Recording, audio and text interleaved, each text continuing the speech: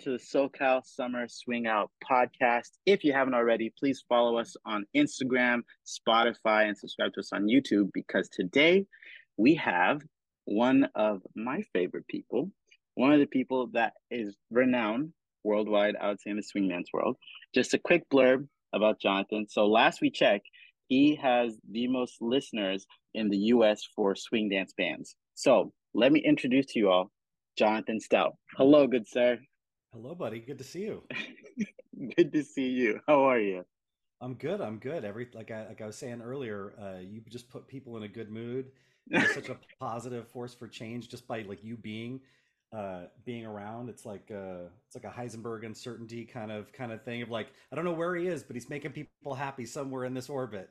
So yeah, Oh man, man. I'm even happier now that we're talking.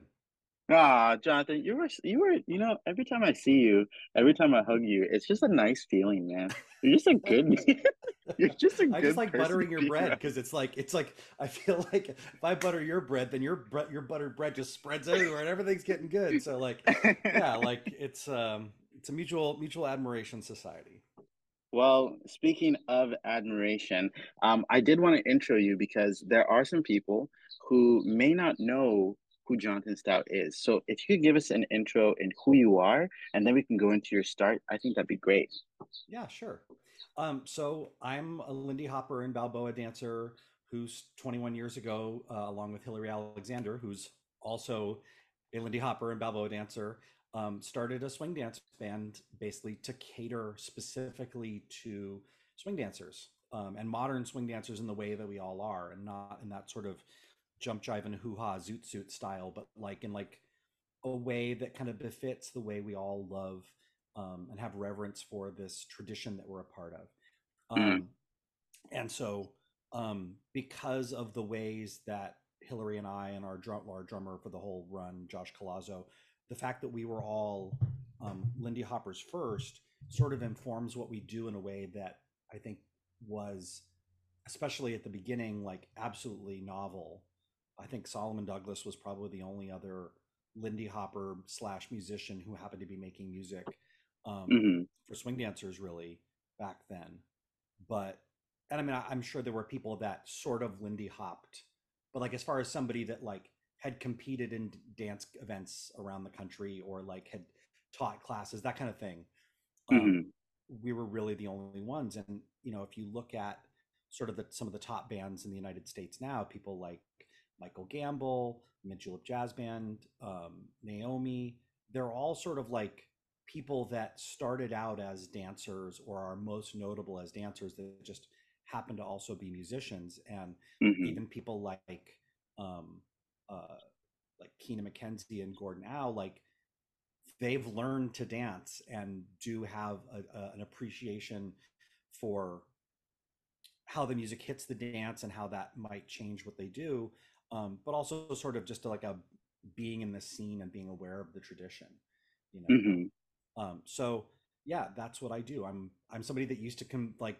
do Lindy Hop like for fun and compete and all that stuff, and then started a band, and then slowly or very quickly realized that despite my second place finish in the 2002 Camp Hollywood Amateur Ball Division, that my greatest contribution to Lindy Hop and Balboa was probably not going to be on the dance floor. Um, um, yeah, like we did the team division in 2002 at Camp Hollywood, and we were on the first place team. So like, um, you know, I feel like I come by Lindy Hop naturally, and like I really did hmm it. I'm not like a band leader that learned like step rock step and like sort of does it as a stunt, you know. Yeah. Because I've seen that and I find that really disingenuous. But like, you know, and the other thing is like when I started dancing, we still had like one of the largest groups of here in Los Angeles of sort of original era Lindy Hop and Balboa dancers still alive and practicing. And so hmm like, John and Ann Mills gave my wife and I the cake topper at our wedding. Like, Uh, like Bart Bartolo and Frida Angela were at our wedding. Like, um, this is sort of a backwards way of doing it, but like we played Hal Take Year's last kind of public birthday party, and I ended up like emceeing his funeral, and I got to play at Jeannie Velosa's funeral, and like all of those people were not like people I saw in video clips and didn't also know, and they Mm-hmm. knew my name. I mean, Mm-hmm. like, it goes both ways, and you know that kind of reverence that I have for them is sort of specific. And obviously, like, Hillary Alexander is a big part of our whole story because she's Mm-hmm. the one who started Camp Hollywood, which was a crucial part of my development, and sort of coming up with a platform that was all about reverence for these people, um, that, you know, in the kind of Arthur Murray East Coast swingified version of swing that was kind of mass, popular. Um, Mm-hmm. that kind of forgets that there were all these people that actually Lindy hopped and did all these cool dances, and you know, were in all these top movies. And it's an important thing to sort of talk about how the racism that's baked into the sort of divide between what were mostly white LA area dancers in certain scenes in movies in the 40s, and then black Harlem dancers who were in certain other kinds of scenes. And there's all of that, and we can get into Mm-hmm. that a little bit further down the road. But um, you know, we would see people like um, Dean Collins or Hal Takir or Irene Thomas or Gene Veloz or Kay Smith or Lenny Smith, like in movies, and be like, what is that? Mm-hmm. And then when we Mm-hmm. got to actually know some of these people, it was like, wow, you know. And Dean passed on before I started, but like, growing up also with people like Sylvia Sykes, who were sort of that connection directly to that generation and stuff. So anyway, but that's sort of who I am. I'm um, somebody that just had all this love for Lindy Hop and Balboa and this modern swing dance culture that we have, and the tradition of it, and wanted to serve this thing. Um, Mm-hmm. and I think that the culture around music that we have now and have had for the last, say, 40 or 50 years, since it was possible to sort of DJ for ourselves rather Mm-hmm. than just take whatever a band gave you, um, is really manifestly different than what the dance was created to. Mm-hmm. Not in like what kind of genre of music per se, but just like the way in which the last 40, 50 years of Lindy Hop has been about Lindy Hoppers cherry picking music for social dancing in a way that a band in the 1930s or 40s wasn't doing, because most of the people in a big room didn't actually Lindy Hop proper. Mm-hmm. Mm-hmm. Um, anyway, so but like we have this modern scene, and like I said, we can unpack all of that stuff later. Um, Mm-hmm. I just thought I was a swing dance DJ who was like, why don't bands play the same songs that I DJ in the same order with the same flow and the same lengths and all this stuff? And then I realized, oh, actually, not only do they get a bunch of this stuff wrong because they don't care, but actually, this thing that we're asking of them is a brand new thing that never before existed. So it's sort of like two hurdles. It's like, one, Mm-hmm. stop making every song a jazz odyssey and maybe play in the genre and play the style correctly and the feel right, but then also like, oh, and then be hyper selective of what you play and the tempos in a way that even the original era bands didn't have to do. Yeah. Yeah, for sure. Now, in all of this, I think that I speak for a lot of dancers when I say when your band is playing, it's just a different energy. And when you're talking about the hyper selection of songs and the tempo, it is intentional, right? You don't just play whatever whenever. You intentionally pick the song and the tempo so that it flows like a dancer would want it to flow, right? Yeah, I mean, like, and I think there's an art to like building a DJ set, for example, and Mm-hmm. like, I don't know what the ideal tempo change from song to song is. Like, I feel like I tried to figure a lot of that stuff out, and then it was like, okay, well, if you're only moving 4 or 5 beats per minute up and down, it's sort of like boiling a frog, and you never really Yeah. get to um. So like it even then, like it starts to be something that's unquantifiable, or maybe I just need to do more on it. But like, yeah, every single set I look at as sort of like peaks and valleys, and um, I think of this the way that I was describing sort of a culture DJing it for itself and basically hyper curating itself into having a brand new genre of music, or Mm-hmm. at least a subgenre, is Yeah. very much like the birth of hip hop, the birth of house music, where there was this part of a greater thing that somebody was like, "Oh, I like this part especially. Let's like really do that a lot," and then it Mm-hmm. sort of starts to be a new thing, and like um, that's very much what I was doing. I was like going, "Okay, what part of these records um, would we actually want a social dance to? Like, not every single song on this Benny Goodman CD or this Count Basie CD, um, but like cherry picking the really good ones, and then like, well, you're gonna want some fast ones, you're gonna want some slow ones, and then just like a DJ knowing how to rock a party. Like, there's this great documentary, I think it's from 2001, called Scratch, and it's about the history of kind of turntablism. And one of the dichotomies it sets up is like the difference between a DJ with like super deep crates that just knows the perfect record to put on next and knows how Mm-hmm. to rock a party versus a guy who's like, like, and it's really Mm-hmm. technical. It's like, well, that's cool, but like after a minute, like people are like, okay, what's the next thing?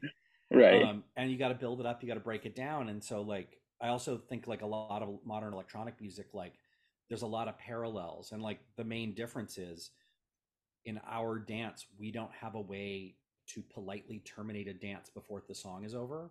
Mm-hmm. Like, sure, like if you're like, I need to terminate this dance, like I need to like stop, like you can tell your partner that, but at a certain point, like our social contract just doesn't really explain like, yeah, so I'm kind of done with this. Like, this is like, I don't know how to bow and you do, and like I want to Lindy hop this fast, but you're kind of tired, and like, or maybe I suck and I can't lead you, and I don't know why this isn't working. Like, there's, again, no, I don't want to make it about whose fault it is, but like you can Right. dance with an amazing dancer and just not have a connection that works. And like our contract in Lindy Hop is you kind of finish the dance unless someone's in danger Mm-hmm.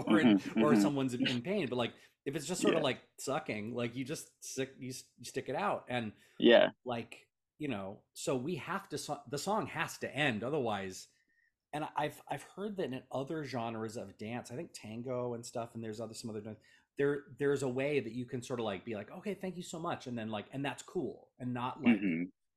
you know so like that's a big part of it. But like a modern electronic DJ, it's like it's all about like build it up, build it up, build up the drop, boom, and then it's, Boom. Yeah. and like you can't, I mean, I do think of that in the arrangement, in the context of an arrangement of a song, but also like the flow of songs needs to sort of have an arc that makes sense, because you kind of want to build up to something, and then after you hit that fast tune mid set, maybe you want to break it down a little bit, but then there's like, okay, well, you can't just like fast slow, because you never really get your true medium. And I think a lot about like what the median tempo is, or maybe even the mean tempo depending, but like, no, the median, that's what I meant. uh Mm. like where sort of true middle is, and then what's Yes. below it and what's above it. So yeah, when I plan a set, that's exactly what I'm thinking about, and I do plan my sets in advance. I think it's, um I watch somebody like uh, uh, Gordon Webster, and like Mm. if we were a D&D chart, like I would be lawful good and he's chaotic good, because like the way he band leads is just sort of like, okay, you go and then you go, and maybe it's all in his head in advance, but like for me it seems like everything's at the last minute, and it might not come off, and it might, and I don't even know, and that's just like terrifying. And I as somebody who received an ADHD diagnosis later in life during the Hmm. pandemic, I realized executive function is a thing I think a lot about now, and think of what I Hmm. do in terms of that. So like I want to make all the decisions up front so that I can Mm. save the executive function while I'm playing, for instead of worrying about who's going to go next every single song, I can just, let the chart do the work, let the arrangement do the Hmm. work. And thankfully, the way I tend to do things, like if we want to like call an audible, you can. Like Yeah. I tend to write things that are like sort of movable in a way if needed be, but like it's, I like to do all that work up front. So like I always plan a set list, and I've got to be able to deviate. Like, it's like playing a DJ set. Like you can plan out some tunes to play, but Hmm. like um you can't just like commit to a playlist and then walk away and know that it's going to be the same thing as if you were doing live. And the other big difference between DJing is like I don't typically plan a DJ set out Hmm. because Hmm. I'm not doing anything during that whole song for me to be able to think about what song I'm playing next. Whereas like if I'm in the band, I'm playing guitar. I have to think about what chord comes next. I can't think about what song comes next. So Hmm. yeah. But the only other thing I'll say about energy is I definitely do think about flow and I do think about all these things. But I also think about um, there's a specific feeling to late Mm. 30s and early 40s swing music that is different than later forms of jazz and earlier forms of jazz. And if this was electronic music, every one of those would be a very different subgenre and they would be in a different section of the record store. And then there would be 500 artists that all sound exactly like that. And they would just be like stratified. Same thing with like heavy metal. Like, oh, you're power metal? Okay, well, yeah, power metal and thrash metal are like this, but like one's about Dungeons and Dragons and one's not. So that's okay. Or whatever, you know, Yeah. like, and the genreification of things can be not great because it's pigeonholy and, you know, whatever. But there's a certain feeling. And in the same way that like the entire electronic music tree can be broken down into things that are house, meaning they have a four on the floor thump, no Hmm. matter what else is happening. If it's got a four on the floor, it's sort of on that house tree. And then there's this other tree called breakbeat, where you're basically sampling like a James Brown record, more like a hip hop thing. And that's a different thing because it's not thump, thump, thump. And then, you know, obviously there are some people that might do a little bit of both, but it's amazing how many artists are like, no, this is what I do. And in the same way that like um a breakbeaty song like say the Chemical Brothers block rock and beats, Hmm. like that's a different thing that like that feels different in your body. Yeah. And so like the thing that I like about swing music with a capital S, like the genre of swing, lopping off the things that came before it and the things that come after it, is that it's got this thumpy four on the floor. And there's a way in which like the notes don't land late. They kind of land like on it typically. I mean, Hmm. you can also play them late for effect at times, but it's just like dancing. There's no only one way to do a swing out, but there's a pretty default way. And so I would Hmm. just say that like the default way is this kind of like really on top of the beat, like aggressive, sort of like we're not waiting to get there. We're not trying to be too cool for school. And that hits my body in a certain way that makes every tempo I play feel more exciting than it would if I laid back. Mm. And I think we've all had the feeling of like a song that is not giving you enough energy to justify how fast it is. Uh, You know, and like yeah.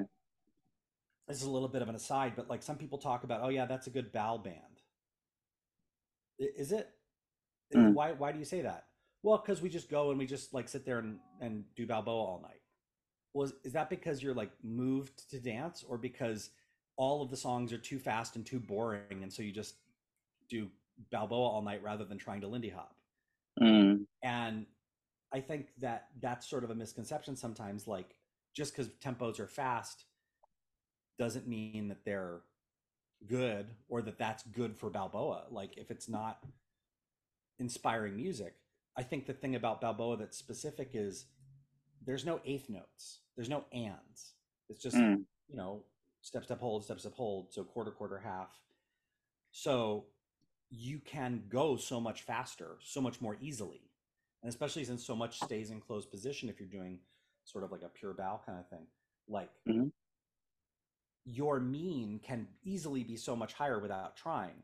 And I think there are songs where they're relatively fast and not that exciting that one would only really ever want a Balboa to, because if you had to Lindy Hop to it, it'd just be too tiring.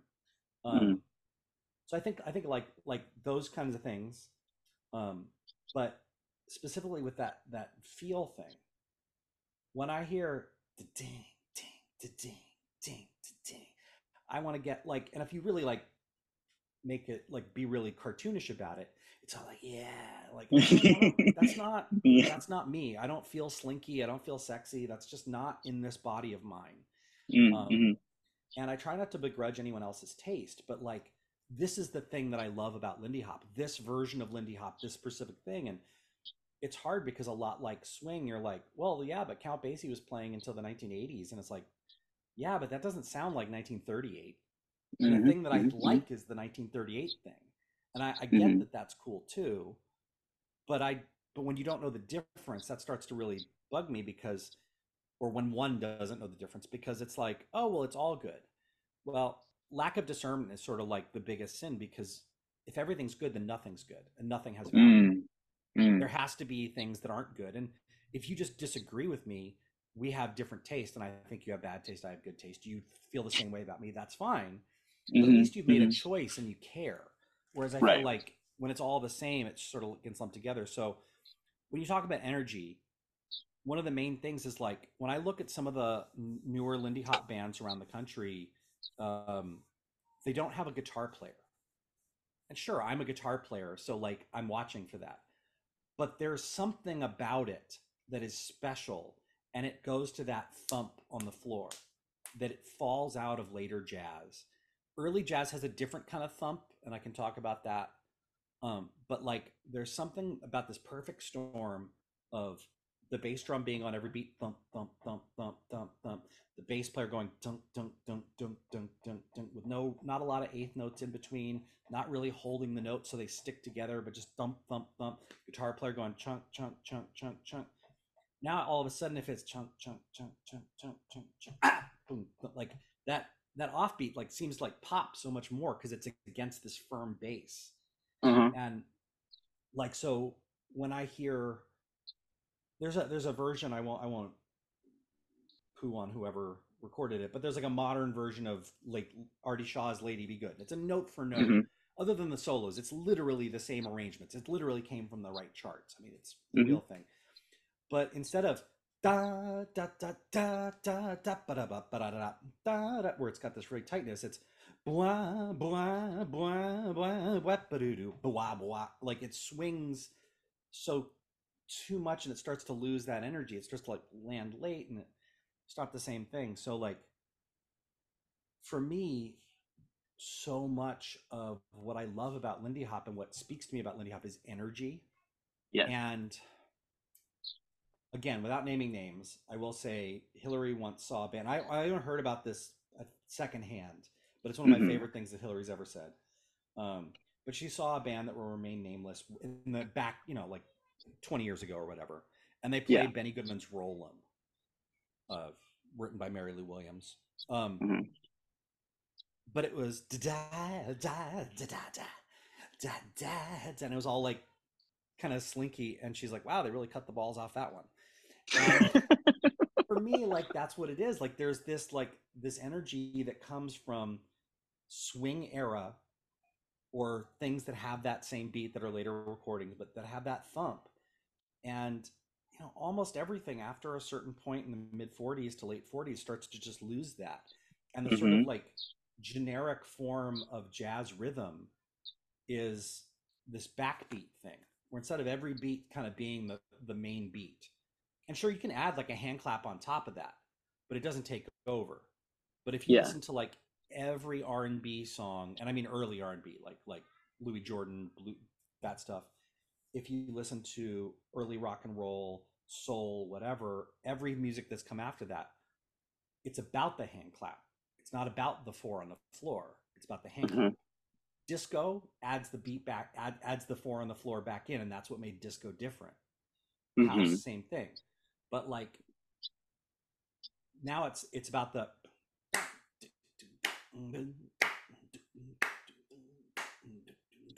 like, and when you anchor to that, it sets you in a different position. Mm-hmm. Um, and like when you have a modern drummer that doesn't know that or doesn't care, or it's a lot like doing an impression. If I if you give me the line a la Arnold Schwarzenegger, Mm-hmm. I'm doing an Arnold Schwarzenegger impression. get to the chopper. But if I had to like do the Gettysburg Address in that, it would sound ridiculous, and it wouldn't sound that much like Arnold Schwarzenegger. It would sound Yeah. like a bad Arnold Schwarzenegger impression. 4 score and 7 years ago, like, you know. And it's the same thing. Like there are drummers that just don't know or love or care about this style. Um, Hmm. I saw one band warming up once, and I just saw that like everybody except the band leader did not care about this music because when they Mm. warmed up, it was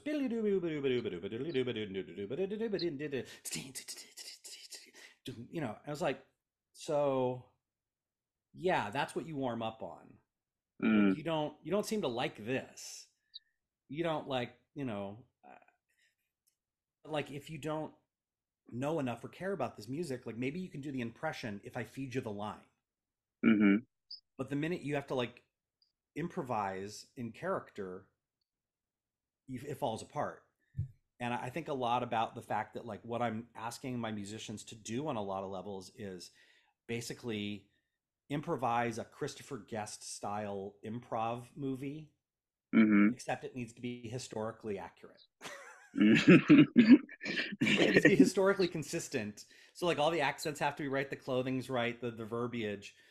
Um, like that's on one level what I'm asking them to do because the anachronism is what takes me out of it because those are the things, or at least the anachronisms that I notice and bump on, are the things that make other kinds of jazz other kinds of jazz. Hmm. So when somebody goes,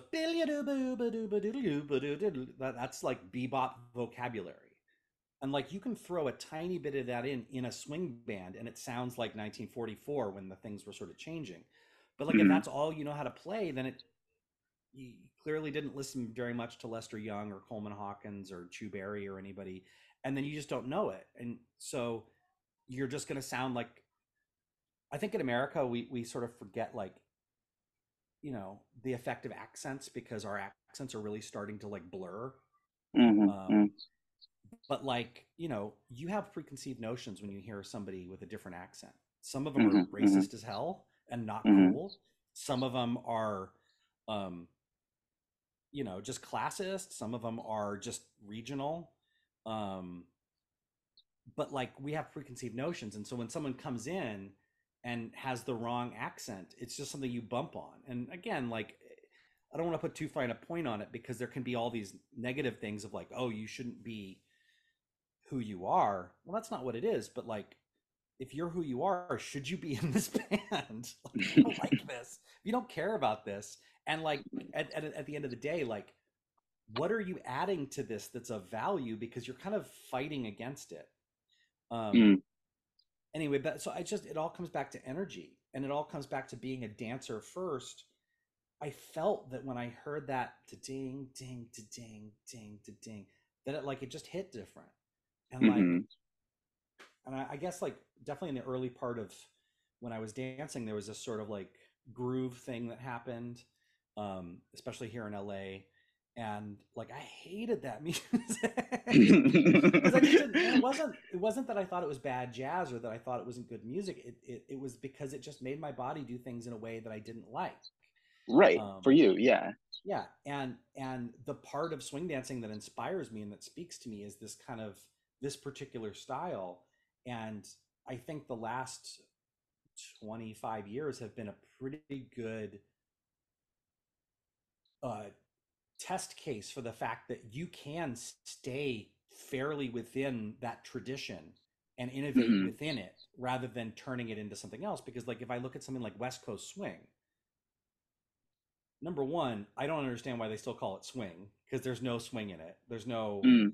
but like you look at like a modern West Coast routine and there's like no basics in it. Like it's almost this whole other thing. And there was a DJ that was on Ryan Swift's podcast, The Track. I can't remember his name right now, but he was a West Coast DJ, and he was a kind Hmm. of a second generation West Coast dancer in the 70s and 80s and 90s, and John Festa.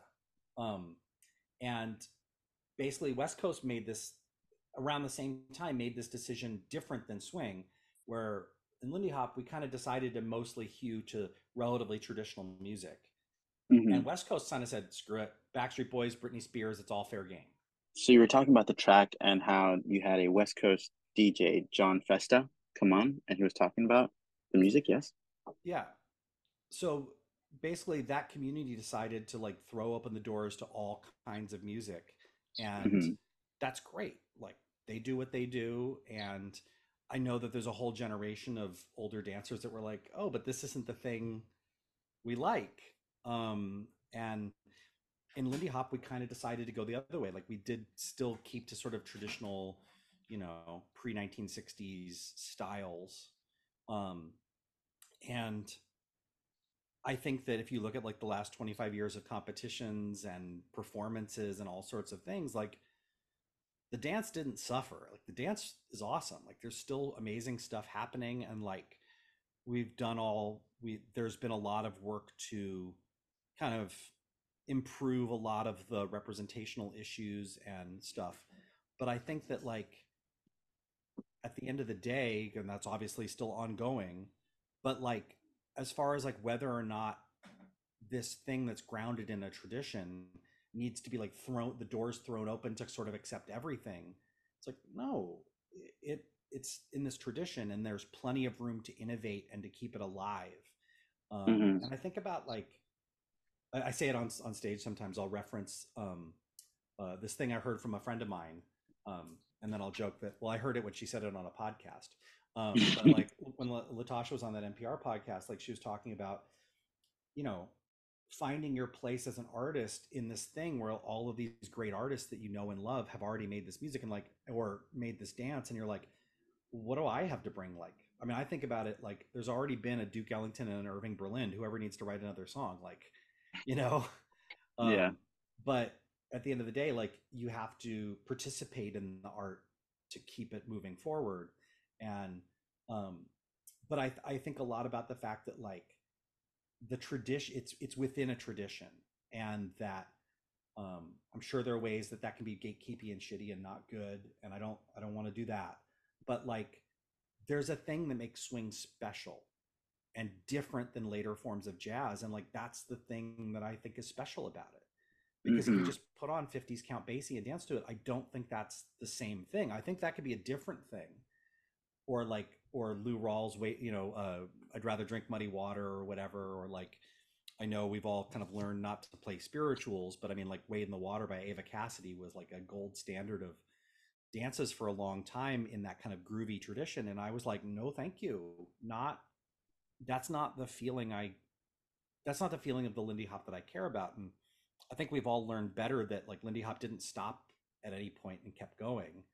Um, but like the thing that I like about Lindy Hop is that particular era of it and that particular style. But at the end of the day, it comes down to energy. So when I think about like what I'm going to put out for dancers on a floor, it's the stuff that I wanted, and that back in 99, 2000, 2001, 2002, like you did not get. Right.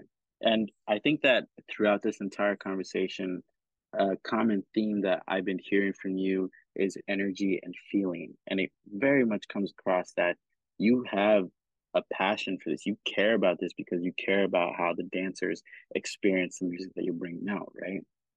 Yeah, I mean, it's funny. I think a lot of time there's a quote in the movie High Fidelity. It's not what you're like, it's what you like. And I think a Mm, lot of times like the things that bother you and the ways you react to them can sort of be like the negative impression of a positive mold or a positive mold of a negative impression.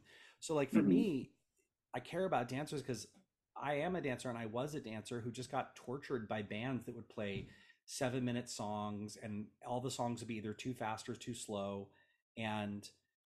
And then I would get all of this stuff that wasn't swing music. It's like, look, I like early jazz, but I don't want to dance to it very much. I mm-hmm. I think there's 50s Count Basie's great, but that groovy feel, not the way my body wants to move. And like especially early in the swing quote unquote revival, which problematic, yes, yes, yes.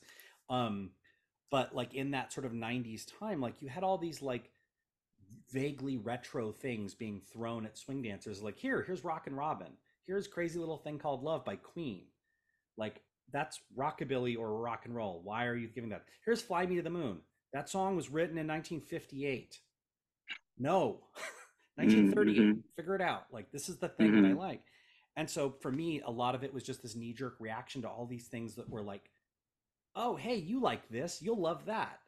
And I think we probably all had the experience of like getting into something, and then like a friend or a parent who doesn't know anything about it gives you a gift sort of in that thing. And it's like, close but no cigar. And you're like, I Mm-hmm. really Yeah. appreciate the gift. Thank you. But actually, or, to put it in a way that does assign some blame, because you don't want to like just, you know, but like somebody that didn't care enough to tell the difference because they're like, oh, I think of you as a cartoon character and you like this thing, and I'm not going Mm-hmm. to care enough about it to get it right. So here you go. Um, Mm-hmm. and so for me, it was just about valuing that stuff because it was important, and the tradition of people like all of those dancers I mentioned. Like I never got any Frankie time. And then by the Mm-hmm. time that I got Frankie time, I every single time that we played for him, I was embarrassed because I didn't have like my A lineup. Like I never had Mm-hmm. Josh playing, and I just was like, this isn't what I'm proud of. And so I was afraid to talk to him, and then it was sort of too late. But I did spend Mm-hmm. some time with Norma, and I got to ask her a bunch of questions at Beantown over the couple of years, and I spent all this time with these LA dancers, and got to have dinner with Don Hampton um, after a Midsummer Night Swing one time, and you know, I really feel like it's about their legacies and valuing what they did, and not being like, there's so often that later styles of jazz pay lip service homage to earlier styles, but they don't care about it, and they don't actually represent it in any way meaningfully. And so Mm-hmm. like part of it was just being a dancer who's like, why do these tempos suck? And like, can we just wait till the DJ comes on? Because this band is not great. Um, and part of it was that, but part of it was also like really like, yeah, this isn't the thing. Like this is jazz. This isn't swing jazz. That's a separate thing. And it's a lot like somebody being like, oh, hey, I heard you like rock and roll, and then they give you a record and you're like, oh, that's not what I'm into. Mm-hmm. Or like you're like, yeah, I got into like classic rock, and you're like, okay, here's a Slayer record, and you're like, oh, that's not quite the same thing. So, but yeah, like so much of it, it was like I just want to be able to make music that's actually fun to dance to and inspiring to dance to, and doesn't torture people. I mean, like if it's a killer diller at the end of the night, yeah, like it might get a little extended, just but like maybe that jam circle is going to happen, and like maybe that, Mm-hmm. but like if I'm playing a song, like I'm not going to make it more than 3.5 minutes most of the time, because what if you're the person in that dance that's just not going great, and both of the partners like, I can't wait for this to be over. Mm-hmm. Like I don't want to be the reason that you're just stuck in a kind of unfun thing. You, see, that is one of the things I really appreciate about you as a person and as a band leader, because just the very notion of the feeling of Lindy Hop and then not playing a song is too long, too slow, or too fast, and not over 4 minutes long, that already I feel like sets you apart because you care so much about the dancers. They may not even realize that they'll dance all night and they will dance that 4 minute, 3 minute, 3.5 minute song. Like, man, that was amazing. Another 3.5 minute song at the right tempo. That was amazing. And I don't think that dancers fully realize the gift that you give when you play at that tempo and care about them without telling them, you know? Yeah. Well, one thing that occurred to me to mention is like I didn't create that culture Yeah. of the 3.5 minute song. Recorded history did. And then Mm, 40 years of DJing to ourselves created that. And mm, the the expectations we have that are generated by mostly being DJ'd original era music are the expectations we have. Our attention spans as dancers are set by that. mm, And mm, that's something that's pretty similar all around the world. And I mean, I think every scene can be different. I remember the first time I went to Seattle, I was like, wow, this scene just medians so much faster.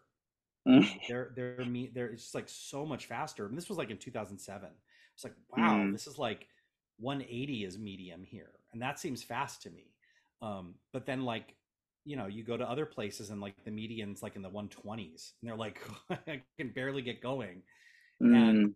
it's all about what they're DJ'd. And so like depending on how little people travel in a scene and how traveled you can have different pockets of different variation. But like writ large in the kind of broader world, like we've been dancing to the same Benny Goodman and Count Basie and uh, Duke Ellington and Jimmy Lunsford. Like we've all been dancing to Taint What You Do by Jimmy Lunsford and that recording this whole time. Mm-hmm. And the fact is that song isn't 7 minutes long. And every Mm-hmm. time we hear that, I mean, in that case, we all do the shim sham, but like, you know, uh, there are all of these other Pavlovian responses that we've been programmed by just years of everybody playing music that's more or less this 3 or 4 minutes and within these tempos. And so our expectations and our, um, uh, how long we can pay attention, our attention span, that's what I meant to say. Our attention spans are set by that. I think we've all been programmed, and I don't want to say program like it's a bad thing. I think it's just what it is. That like that's how many moves a lead can remember. Yeah. You know what I mean? Yeah. Like at a certain point, like you only need as many moves as to get you through 3.5 minutes, and then like remembering any more than that starts to be, um, Ah. yeah. So like for me, like it wasn't so much like I think this is the only way to do it and this is the best way, and I'm glad that it's 3.5 minutes. I'm like, this is just a recognition of where our culture has been and where our culture is at, and realizing that like deliberately trying to not play that way is ineffective and unfun. And why would you do Mm. that? Like, and again, like I thought it was a lost art, and it turns out it's an art that never before existed. Because if you think about the Savoy Ballroom, it wasn't a room full of people doing Lindy Hop, especially not in 1939. Maybe Mm. in the 50s, most of the people Lindy hopped, but like in the 30s and 40s, like most of the people were just squares on dates, and they were just foxtrotting or whatever social dance that was not like legit Lindy Hop the way we think of it. Yeah. And there were like, some jitterbugs over in the corner, like really throwing down. So like the tempos were median faster because foxtrot is a step, step, slow kind of dance. And Mm-hmm. so like doing that below, 170 starts to become like work. So like that's why the medians are sort of higher, and obviously people like slow danced, and so there's all these things that people did back then that are not happening now. And like Yeah. I know there are people that were like, oh, we should all learn waltz and tango and foxtrot and do all these dances as a part of what we do. And I'm like, sure, go for it. Mm. Hasn't worked. Like our culture has pretty much as a thing moved on, and if somebody wants to like start doing that, they're going to face an uphill fight. And not to say that they shouldn't, but like our culture is what it is. Like all of like, I would, for a while, especially right up to the pandemic, I would see kind of a crew of a lot of the same DJs at some of these big national events because they were sort of the cream of the crop. And, you know, there was a certain thing. It's like, yeah, these songs are the best songs. That's why we all seem to like, we all had our own deep cuts that were sort of ours, but um, like I would hear, and when I say ours, what I mean is like there, I would have to make sure at Lindy Focus or something to give them set lists because they were likely to DJ some of the repertoire we would be playing because Mm. of course those are the best. Those are the best things to play. And you're like, no, don't do that. Yeah. Um, and so like, things like All Star Jump, like those just get played like 20 times a weekend at some of those dances because that's the best stuff. Why wouldn't you? So Mm. the culture is organically doing that to itself. And I'm just trying to say, like, I recognize that. I think there are ways in which the DJification of swing can be a little inhumane for a band, especially when it comes to like contest music and like the amount of time that people are willing to sit through between songs. Mm-hmm. Like there's an inhumaneness to that when it's just a DJ and they can just play any song. And I think people have unfair expectations of how different one song can sound from the next, because if you can DJ a 30s small group recording and then a 40s big band recording and then even going outside the genre to other things like a female singer on one track, a male singer on another track, like you can get so many different textures, and like one band on stage can only change themselves so much. Yeah. So I think there are some things that are maybe negative, some downsides to the DJification, but it is what it is. And especially in the ways that it sort of shaped our culture to have these expectations, it's like, you know what? I'm not going to fight against that by being like, my jazz is so great that you should sit through a 7 minute guitar solo. It's like, no, no, it's not, you know? And again, like it's in service of the dancers, and that's where the dancers are. So, in on that topic of in service to the dancers, I know that a lot of dancers may not have that much insight into a what a band's view of an event or a night is. So I was actually curious, based off the things you said, what are some things that you wish dancers, organizers, teachers, and DJs knew about working with a swing dance band for an event, in case there are any organizers listening? I would say the number one thing, or at least the thing that comes up the most, is contests are really inhumane, and um, they really take a toll, and they take a lot of time, and um, and that like assuming that a band can play like a 15-minute song for your contest final is like maybe not Mm, the best mm, thing. And like I have a lot of reverence for doing contest music right, and it came from watching bands screw competitors by playing not good contest music, and then mm, really helping out other competitors who would get the good part of the song. And I thought that was really unfair. And there was this one Balboa contest I remember just clear as day that like the person who I thought was the better dancer got the tiniest, quietest part of the song both times, and the person mm. that won got the shout chorus both times. The shout chorus being that last riff chorus of a song that's really, and I was like, that's not fair. And I had actually like provided that band like a chart they could have used, and they decided not to, and they just screwed over this one. And I thought that made me so angry, because if I were that competitor, I'd be like, well, this wasn't fair. And I mean, Mm, look, you get what you get. Like, it's not, you're not, there's no way to standardize the sample. There's no control that you can kind of have as a baseline. Everybody's going to get something different. And part of what makes great dancing is the way that they react to this novel stimulus. yeah. But there's a way to like make it so it's not so manifestly unfair. And then, you know, kind of after the birth of the jam style contests, which I think really like everybody getting a chorus or a half chorus or something. I think that I don't want to rewrite the history, but I think that came from Ultimate Lindy Hop Showdown and things like that. Although they may have been the first to be like, okay, now we don't even want to have to care about whether it's a chorus or not, just jump in, because they recognize the sort of like limitation of having to have it be this strict thing.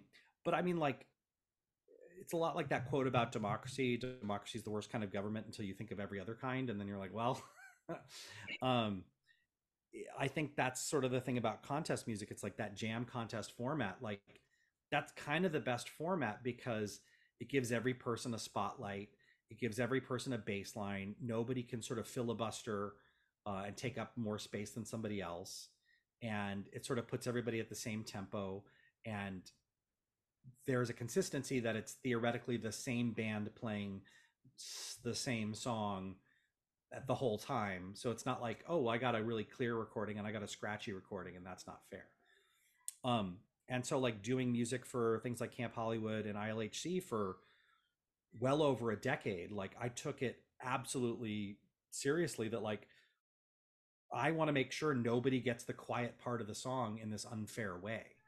Mm, And mm-hmm, like the things about like, okay, well, the last couple, and I mean, I don't know if I was the first person to do this, but I definitely made a decision about doing it and had a reason why. But like to put a drum solo after the last couple. And it was because I thought it was unfair that the last couple get screwed, that they have to go straight from their spotlight into the all skate. Whereas the first mm-hmm, couple has had the whole time to rest. And, I just thought that was like, you know, shitty. And mm-hmm. um, so like that's why I started doing that like thing about, and then it's kind of got to be an 8 bar drum solo so we all know when to come in, and like like all that stuff. Um,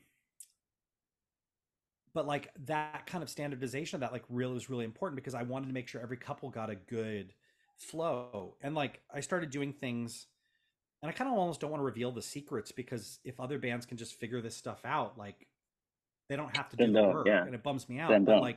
But I mean, like it is what it is. Like when it's a everybody gets a chorus, having one soloist, especially a brass player, have a solo, have to play a whole solo, the whole chorus, and especially if they're going to be called upon to do that multiple times because everybody's going to have to go through twice or whatever.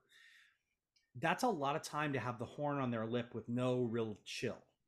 Mm, And that's one of the inhumanities of these contests where it's like it's just a slog, and like and if it's like a really great contest with really great energy, like this is great. But if it's just like another contest at another event, it's like, okay, well, this is still just as hard for us. mm, mm, But so I started realizing like, okay, well, if everybody gets a chorus, if I give somebody like a half a chorus of one soloist and then a half a chorus of another soloist, that's like two different stories. And that somebody has to like change mid chorus to like a totally new story that's going to come in with a totally different thing and never really pick up the thread of where they were. And that's kind mm, of weird. And so it dawned on me like what was better, and this is all trial and error too. It was better to like, okay, it's hard for one soloist to play that whole solo without really being taxing on the lip for the brass, especially. Maybe I mm, just take a very common thing is in an AABA style song, maybe the bridge gets given away to somebody else, and then the first soloist comes back in, so that way they can sort of finish it. So a lot like kind of a novel or something, or a um uh, oh gosh, oh man, I'm like things like the hero's journey, like these archetypes. yeah. Yeah, Yeah. like these archetypes like have reasons. It's like there's a reason why Harry Potter and Jesus and all the things follow the same arc, and Luke Skywalker. It's because it's a arc that we all respond to. And so the idea of like, okay, somebody starts the journey, then we switch off for a second, but then they get handed back the baton to finish it off. Like that's kind of a nice arc, and you get this novel stimulus in the middle, but at least it's kind of cohesive. And so it's like things like that, like were really important to me. Um, Hmm. and just like, okay, you know what? It's really hard to do a piano solo in this thing because Yeah. it's just never going to be at the same dynamic level. And like I said, I had that experience of watching a couple that should have won or could have won at least easily get a mediocre finish because they just got the quiet part of the song. And like if you're dancing huge to the quiet part of the song, you're doing it wrong. That's not dancing with the music. Yeah. Yeah. So yeah, so like comp music is really important to me, and like we had to sort of innovate with cowbell because their demands were just really above and beyond. And what I ended up doing was kind of coming up with this idea of writing my own music, like You original did. music, Yeah. um, just so it would be easy on the brass. Because honestly, the playing 8 solo spotlights is inhuman. It's not fair and it's not right. We shouldn't do Mm, it. But mm, that's what that event is. And thankfully, the writing of the songs is sort of an inspiring thing. But the other thing is, they pay very well for that. And mm, before the pandemic, I was never once paid or asked for pay for contest music. And that's something that very much needs to change because mm-hmm. writing contest music is hard, not fun, and it's a lot of time. Um, and not even just to come up with a bespoke song, but just to like come up with an arrangement specifically for that purpose. And if the band leader's just going to phone it in and just like do an audible with one of their existing charts, it's like, okay, well, they don't need a reward for that. But like if you come up with like a novel chart that's specifically for that and formatted for that, and you put in that work, like you should get paid, especially if you're doing it all night. I was gonna say because after Lindy Focus, you and I, our plane got delayed. We were on the same flight. Yeah, you remember Of at the course. Asheville airport, and probably the best way we could have spent 2 hours, honestly, just chatting. Yeah. And I remember you told me you had to write what, eight, nine different new arrangements. Is that correct? Yeah. I mean, that was after Focus last year going into Cowbell. And basically, like, Yeah. there's no time before Lindy Focus to write those. So I basically have to like come home from Focus and then within 2.5 weeks generate 8 completely new songs. And I mean, you know, I don't have to make original compositions, original melodies. Like the first year I ended up using some existing songs and then writing brand new arrangements of them. Like a song that was just a very basic riff that had no answer to it. Like I would just take Mm-hmm. that riff and then write answers, so it was like a big band song, not just like a. But like then it was like, okay, well, I wrote some original material for this, and that was really inspiring. And oh my gosh, you're going to compensate me really well. Like, oh, I'm excited. Let me see if I can come up with some original stuff. And then, Yeah. like the year after that first year, I wrote one original song, and we ended up playing that original song in a full version with the big band. And I honestly like, I don't think a lot of my songwriting. Like, I'm like, there's all these great artists that I want to pay reverence to, but like somebody was like, oh yeah, who did that song originally? And I was like, nobody. I made that. And they're like, Mm-hmm. no, really? And like that's like the best compliment that I could have had was that somebody thought something I'd created was just something from the original era. Yeah. Because I want it to feel consistent with that and to just Yeah. be the good version, the best version of that, the more ideal version of that. Um, but like, yeah, I had to basically generate all of this new material from nothing. And part of part of what's different about that contest than the jam style Mm. is each one of those couples doesn't get a chorus of the same song one after the next. In a cowbell, each one of those couples gets their own songlet, their own Mm. 90-second song, like little songlet, little tiny mini song.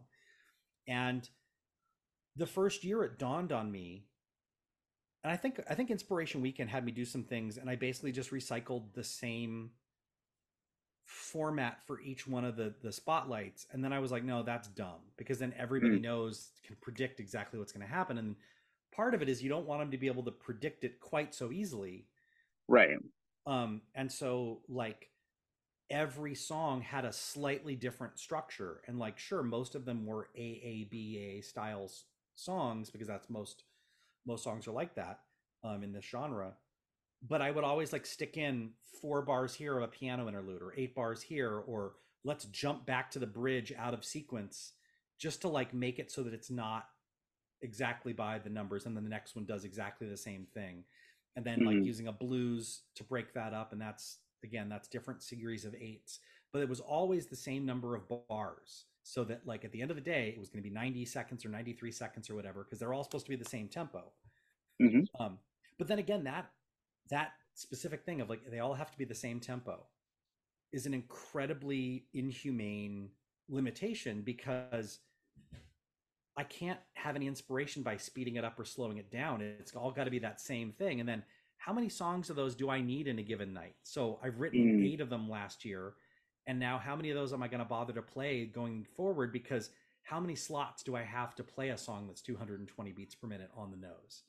Um, but yeah, like I basically have the weeks between Focus and Cowbell to generate that material, because there's no time before that. And it's an insane thing, but they pay very well for that.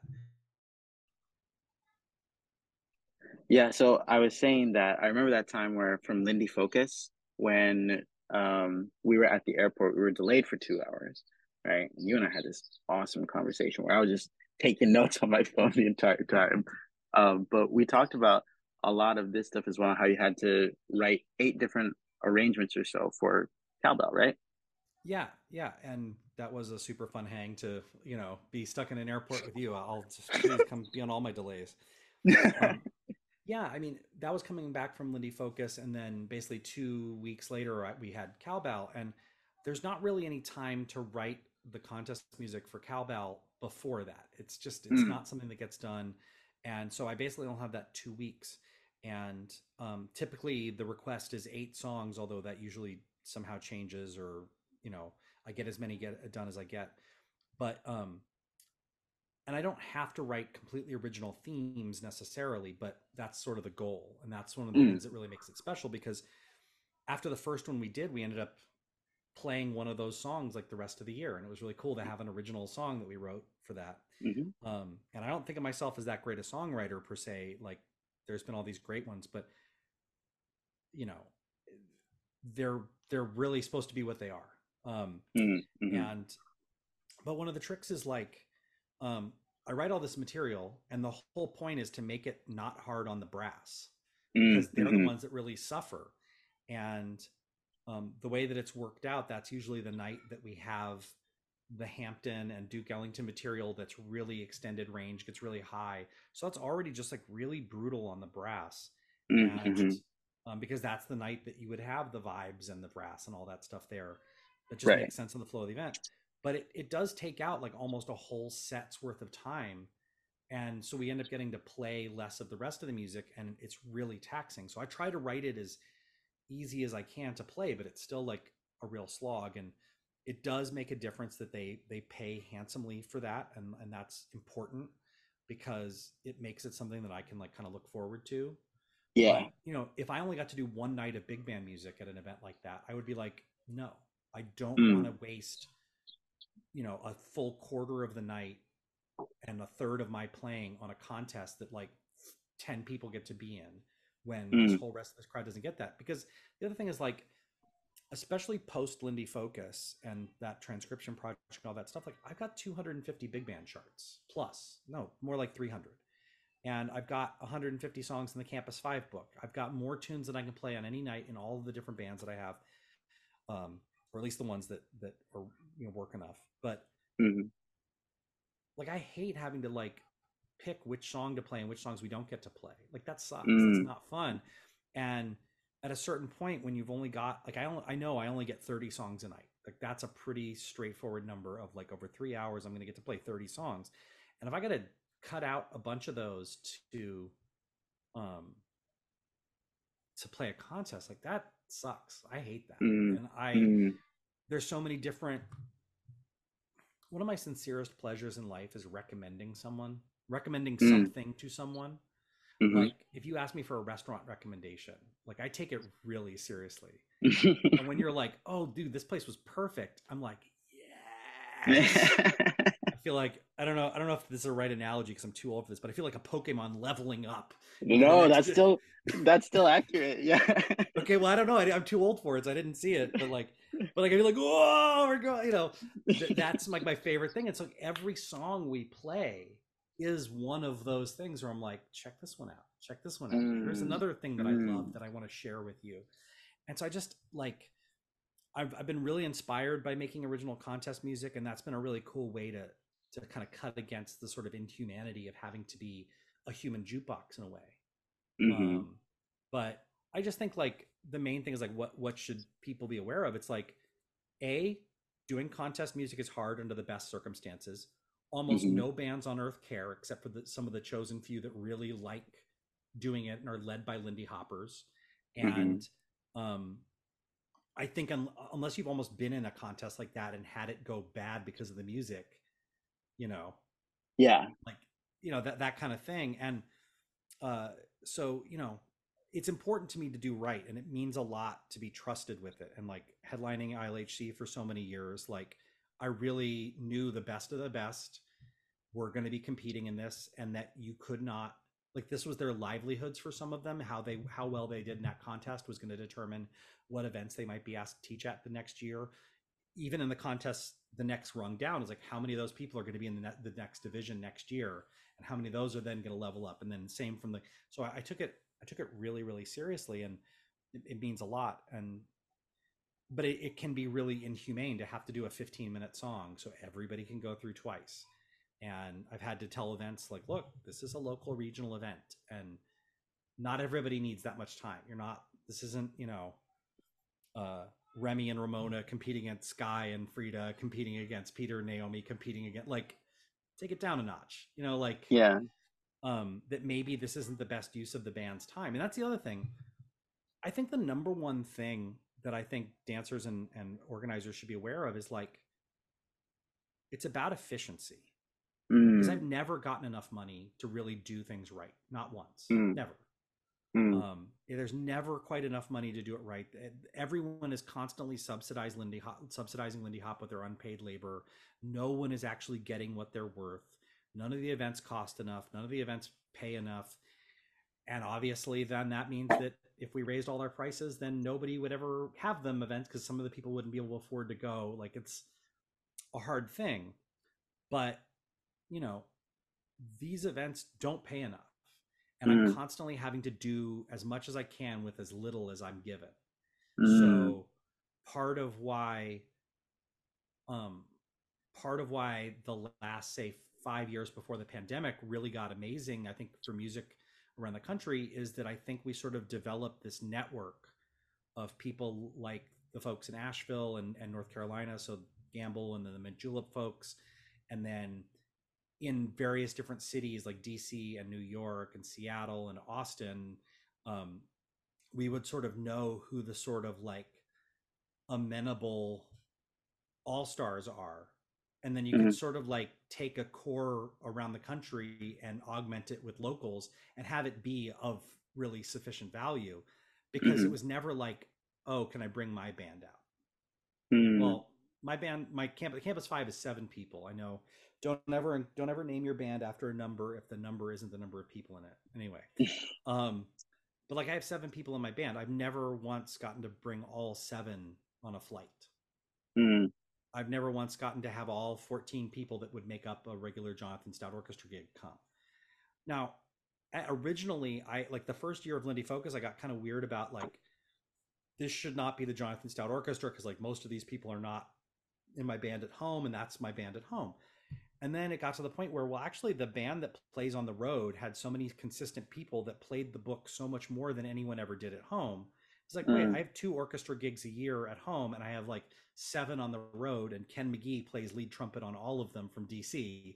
Like, he's in the band now. Like and Mm-hmm. I changed my kind of frame of reference for that. But Mm-hmm. like, you know, I'm basically always having to go, who can I get and who will do double duty? And a lot of times it's like there's a lot of people that I want to work with that I can't Mm-hmm. because I can't get them to do multiple things. And so like especially when we talk about like doing better with representation, it's like yeah, but like you can't swap this person out because that person's going to be band leading one of the nights and you can't pay them to just sit there and not play that night.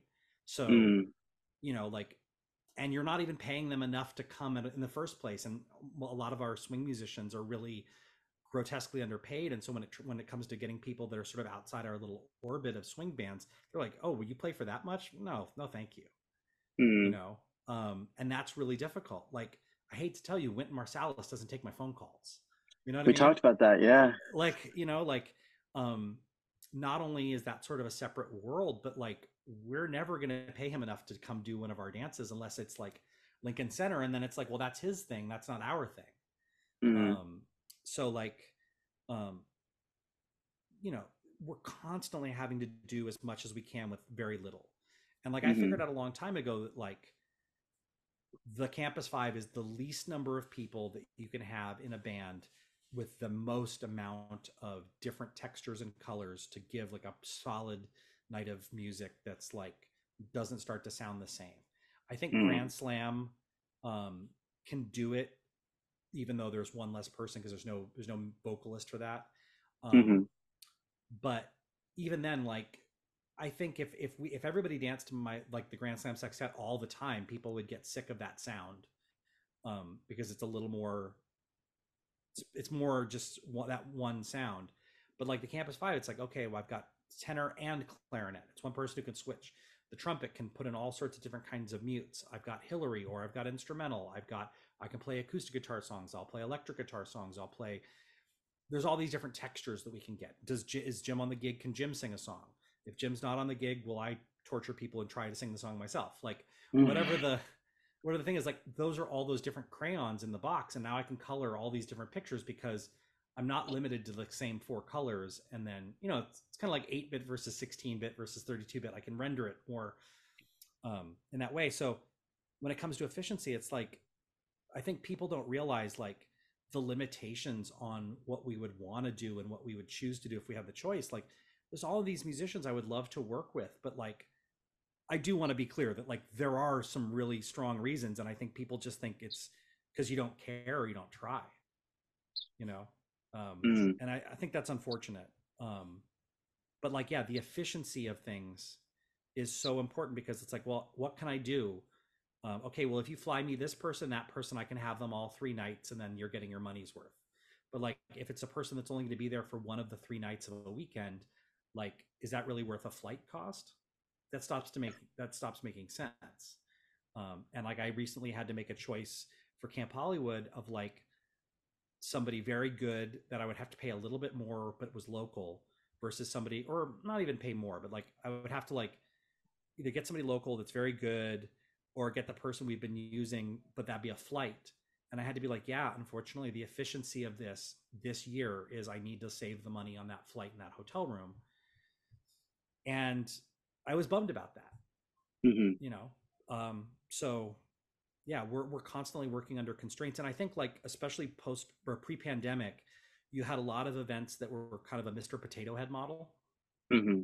And I mean, I still think that's the best, most efficient way to do things. But like, you have a core of, something like my band and Michael Gamble and Keenan or Mint Julep or whatever, and then you sort of Mr. Potato Head different things onto it. And I think visually, people would sometimes think, oh, it's the same band. But I think anybody that was paying attention would like be like, oh, these were like three entirely different bands. I remember one year we did Beantown, where it was Hmm. like one night of Josh Colazzo's Candy Jacket Jazz Band, one night of I think my orchestra, and then one night of Gamble. And like those were like three entirely different feels, entirely different Hmm. things. And it was like some of the same people. And even like I think one of the Beantowns we did like me with an octet, then the orchestra, and then Gamble's octet. And like Gamble and I had overlapping tunes, and not just Hmm. tunes, but like we were going to play basically the same arrangement of something historical. So Hmm. like we're this close together in style in a lot of ways because we're literally picking some of the same. And yet you look at me, you listen to my personality, you talk to Michael Gamble for a second, and you're like, oh, these are two very different people. And even with almost entirely the same band, the vibe is like so different. And Hmm. so I think like I think people maybe got turned off to that visually because they thought it was the same thing, but it was like, no, you guys are really getting something different. I thought that was really a value. But like something like Cowbell or Camp Hollywood at this point are basically doing the same thing, where it's mostly the core of LA musicians plus this kind of core of North Carolina people coming in, and then going, how many different ways can we Mr. Potato Head this together so that we can give you the most number of different discrete experiences. Speaking of which, I wanted to ask, and I think some people would be curious. So you don't just have the Campus Five. I think when we were talking, you have nine different bands, right? Would you be able to I let us know? Yeah. I think it's gotten up to nine. And the funny thing is, like, almost all of them were created for some swing dance event. Most of them for cowbell, even Hmm. because they needed something more than what we had, or they couldn't afford the thing that's one bigger than that. Hmm. So, again, efficiencies. The Grand Slam Sextet exists because cowbell didn't want to have two nights of the Campus Five, and uh, because they didn't think that was sellable in the same way as having two nights of two different things, and they couldn't afford the orchestra. Hmm. Okay, so we did that, and then the next year was like, okay, well, if you want a third night and you can't afford the orchestra or whatever, like, let's do. Okay, I'll come up with a Django band. So going back to the original thing, like the Campus Five was our first band, and that's still our main band. That's the thing we do most of the time. And I'm very proud that all of the albums that we've done with that band are sort of like gold standards around the world and are just in every Hmm. teacher's teaching lineup. Um, but after about a year and a half, we had done an event where we had to do two bands on one stage, and I was sort of the main person arranging that situation. And the promoter was really impressed with how I'd done it. And I said, well, if you ever need me to put together a big band, just let me know. And then they very dismissively put me back in my place and said, oh yeah, don't get ahead of yourself. And then like 3 months later or 4 months later, they called. They're like, okay, so we need to put together a big band, because basically this was the largest monthly swing dance in LA, and they always had full big bands, and they had this one aberration where they had done two small bands, but they wanted to go out with Dean Mora, but they'd already hired him for the last thing, and so the week before, so they didn't want to bring him back a second month because then that wouldn't be special. So they asked me to create a big band, and I did. And I mean, it went. I've still got the tapes from that night, and I'm like, it sounds so much better than it has any right to, because I didn't know what I was Hmm. doing. But I just picked songs that I would DJ and hoped that the charts that I'd gotten were close enough to that they would work. And amusingly, some of them had literally nothing to do with the version that I would expect to DJ. But we Mm-hmm. figured a lot of that stuff out over the years. But so we had that. There was a while that Dean Mora's Modern Rhythmists were playing at Camp Hollywood every year, and so that kind of 20s 30s energy was sort of an important thing to that event. And then Dean sort of said that he was going to be disbanding that band. And what we didn't understand at the time was he was just going to call everything the Dean Mora Orchestra. But we thought he was getting rid of that band. And so I basically started a band to replace it doing the things that it did so that we could have that band at Camp Hollywood. And so we had that for a while. We haven't done that in like a decade, I don't think. And I don't really need to ever do that again because that's just not where my heart is. And, Mm-hmm. I'd rather see Dean do it. Uh, but but so then it was like, okay, come up with a Grand Slam sextet. Okay, now come up with um, the Le Boulevardier, which is my Django band. Mm-hmm. I think there's a lot of things about Django style music as it's practiced that make it really kind of not that great to dance to. It's a lot of the same thing, like guitar solo after guitar solo. There's no drums, so there's very limited dynamics, and it's sort of the same sound every night, and all the tunes are sort of rather fast. Yeah. So I basically was like, okay, well, what if I use my what I think about with danceability, and I just use that format, but like play with it, and that's what we did. And there are definitely people that come up to me and were like, "Oh, that's my favorite band of yours." And I'm like, "Cool." It's the thing I do the least, and I'm probably least invested in, but I'm glad you really dug that. Yeah. Because like the Campus Five, the orchestra, and Grand Slam are really where my heart is. Um, but like watching for things like ILHC, a lot of times, oh, this is another efficiency thing. They would be like, okay, well, we can't afford the whole orchestra for 2 nights. Um, and I would be like, okay, well, I could do the Campus Five, but the problem is you want me to do the contest, and I got to have like 10 choruses, and I can't just have two horn players carry all of that. So can I get two more horn players? So I would basically do like Campus Five plus two is what I called it for years, and that was really just sticking some duct tape on the Campus Five and adding these other things on, and it was fine. It was danceable, whatever. But like, it just meant that like I wasn't really deliberately taking advantage of that those extra voices. And then people like Gamble came along with his octet, and then Josh, and I was like, oh my gosh, there's so much more you can do with this than just upsize a Campus Five arrangement.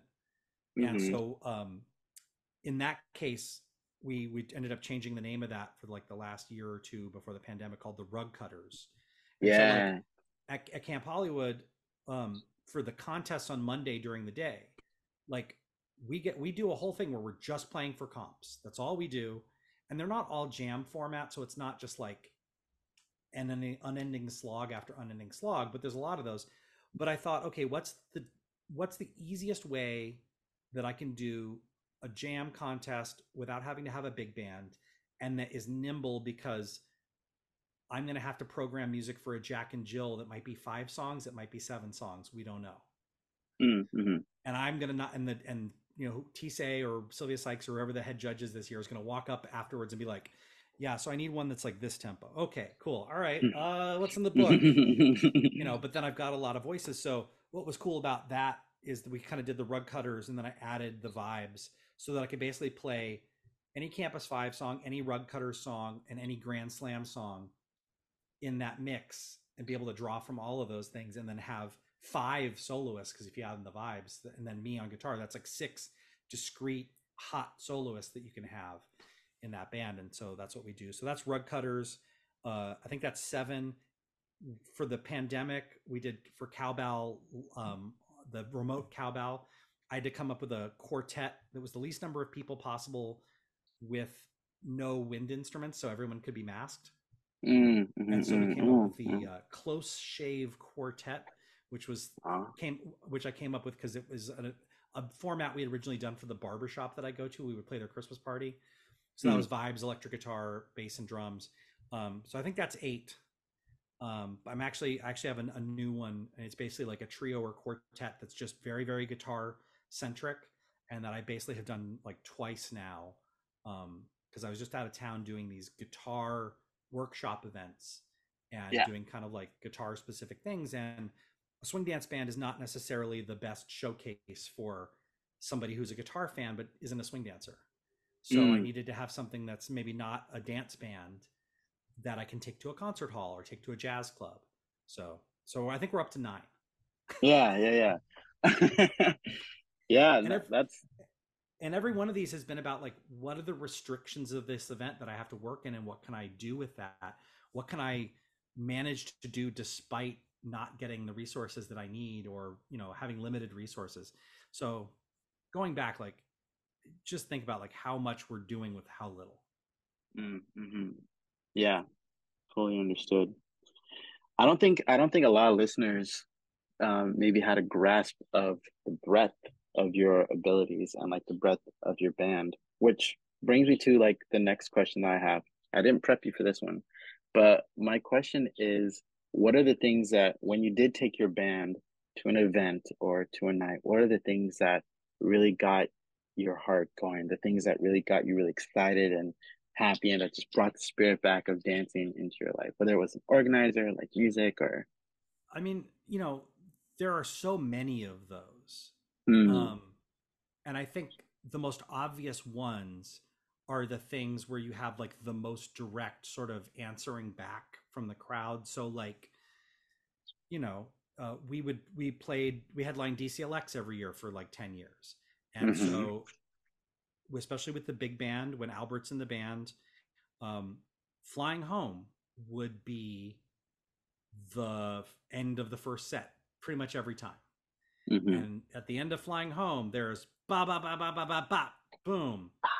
And Jerry Almonte, the great dancer, DJ, photographer, DC guy, mm-hmm, would take a picture at that moment every single year and get the flying home jump, and like something like that, like every time, and especially when Albert was playing with us, and until he comes back, I don't really plan on really bringing flying home back because mm, I don't I don't really want to do it without him. Um, mm, and I'm probably going to have to at some point if it gets to that point. But he's driving now, so progress is being made.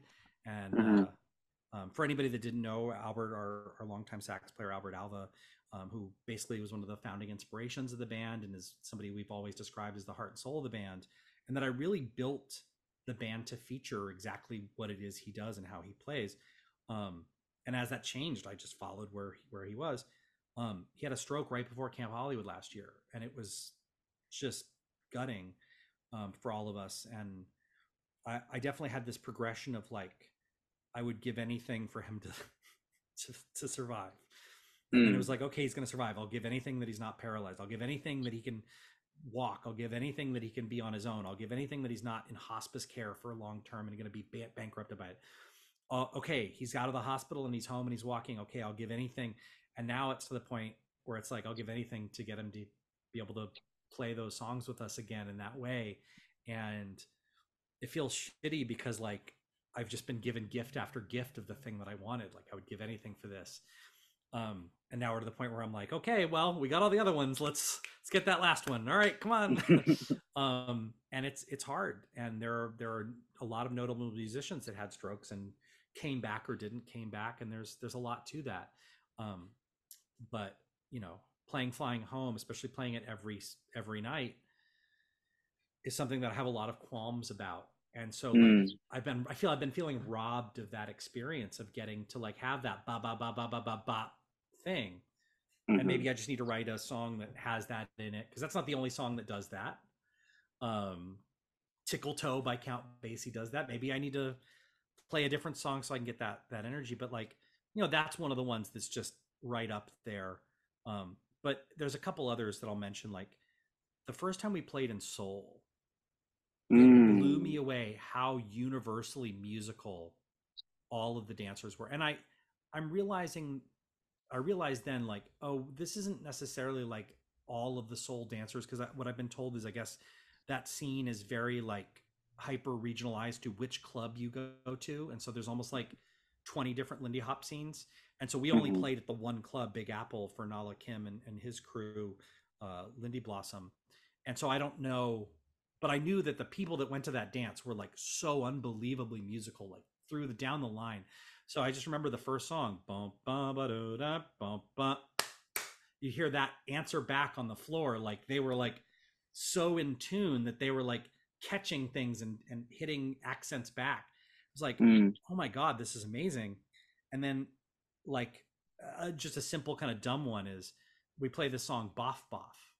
Mm-hmm. Dun, dun. Yeah. And like what's so cool is like you play that song and you're going to play that riff.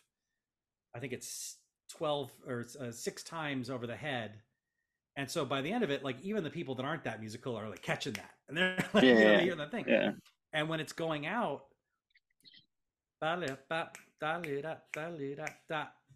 everybody catches it. And then the last one,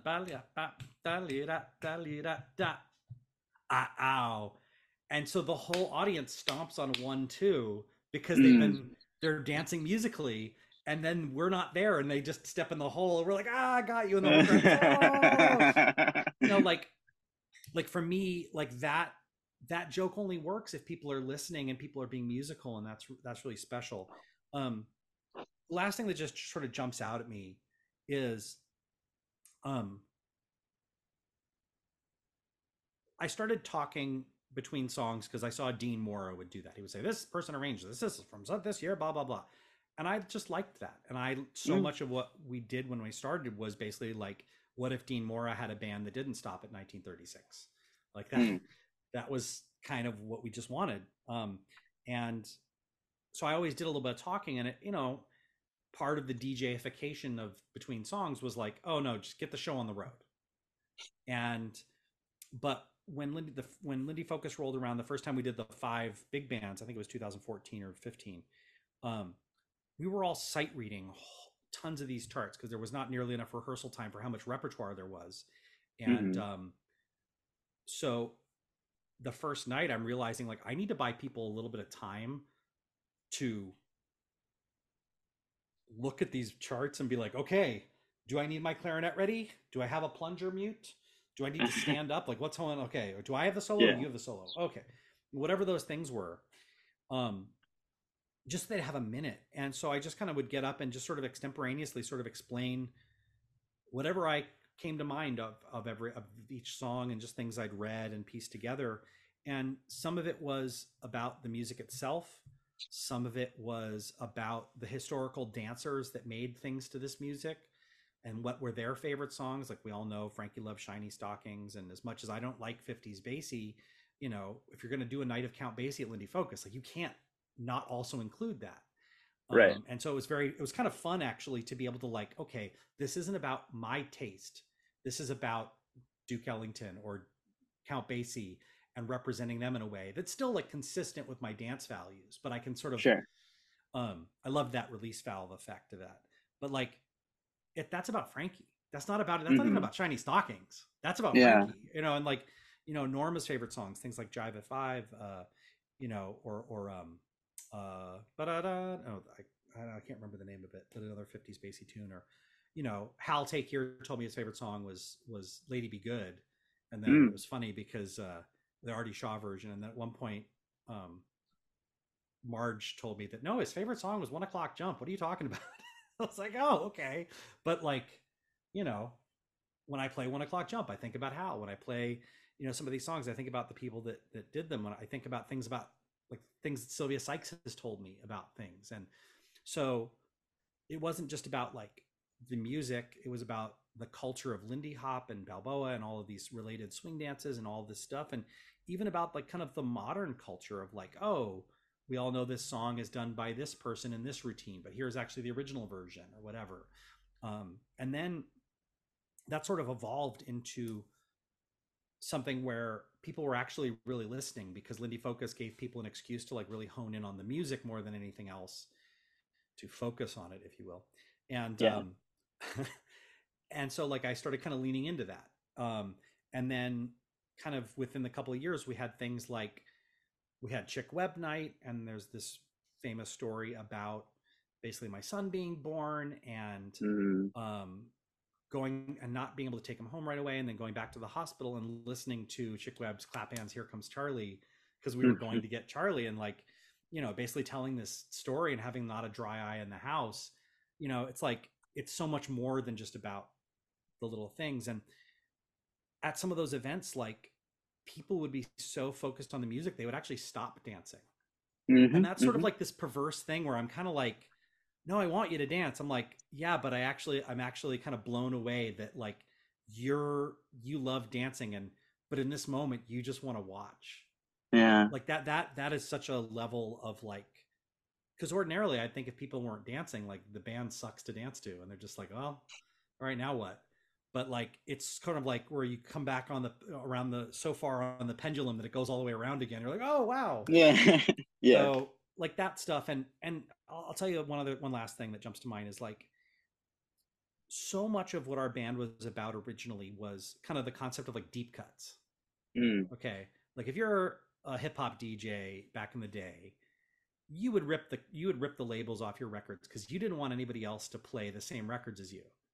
And Mm. that was part of the problem, was that like, to be special, if you weren't generating the beat yourself, you had to find other beats to curate.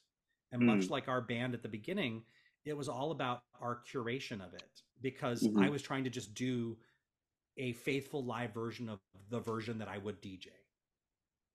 um and at a certain point, like, every other band can just go find that recording and play that tune. Mm-hmm. And but for years we really focused on, and still do to some extent, focusing on deep cuts. Like, I'm not playing In the Mood ever, still haven't. 21 years into band leading, still haven't played In the Mood.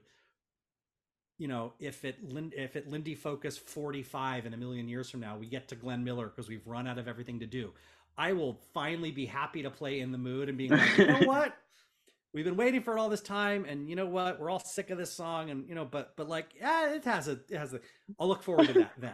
Not in a Yeah. rush. Yeah. But like, because of that, like, we never played Sing Sing Sing. Mm.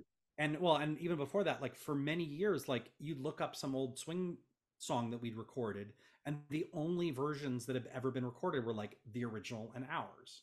Mm-hmm. And then it kind of flipped where like we went to Bordeaux to play a gig, and I was so proud of this one song that I'd found that was like a deep cut. It's called Black Market Stuff by Herbie Hamer, who's a really obscure tenor player, but it was like Nat Cole and Buddy Rich and Charlie Shavers. It was like a monster band, but just on this obscure leader. And the song's killer. It's like the perfect medium tempo. And I was like so proud that I was like had this new deep cut, and like that was the title track of the band we were playing opposite's album. I was like, oh crap, like if No. everybody's got the same records in their crate, like then it start I my digging has no value. Mm. um and so we were really focused on deep cuts, and there's a way that we've sort of evolved past just deep cuttery, because now there's Spotify and YouTube, and you don't even need to get the record anymore. You can just Google it and it'll come up, and you're there's no work to that at a certain point.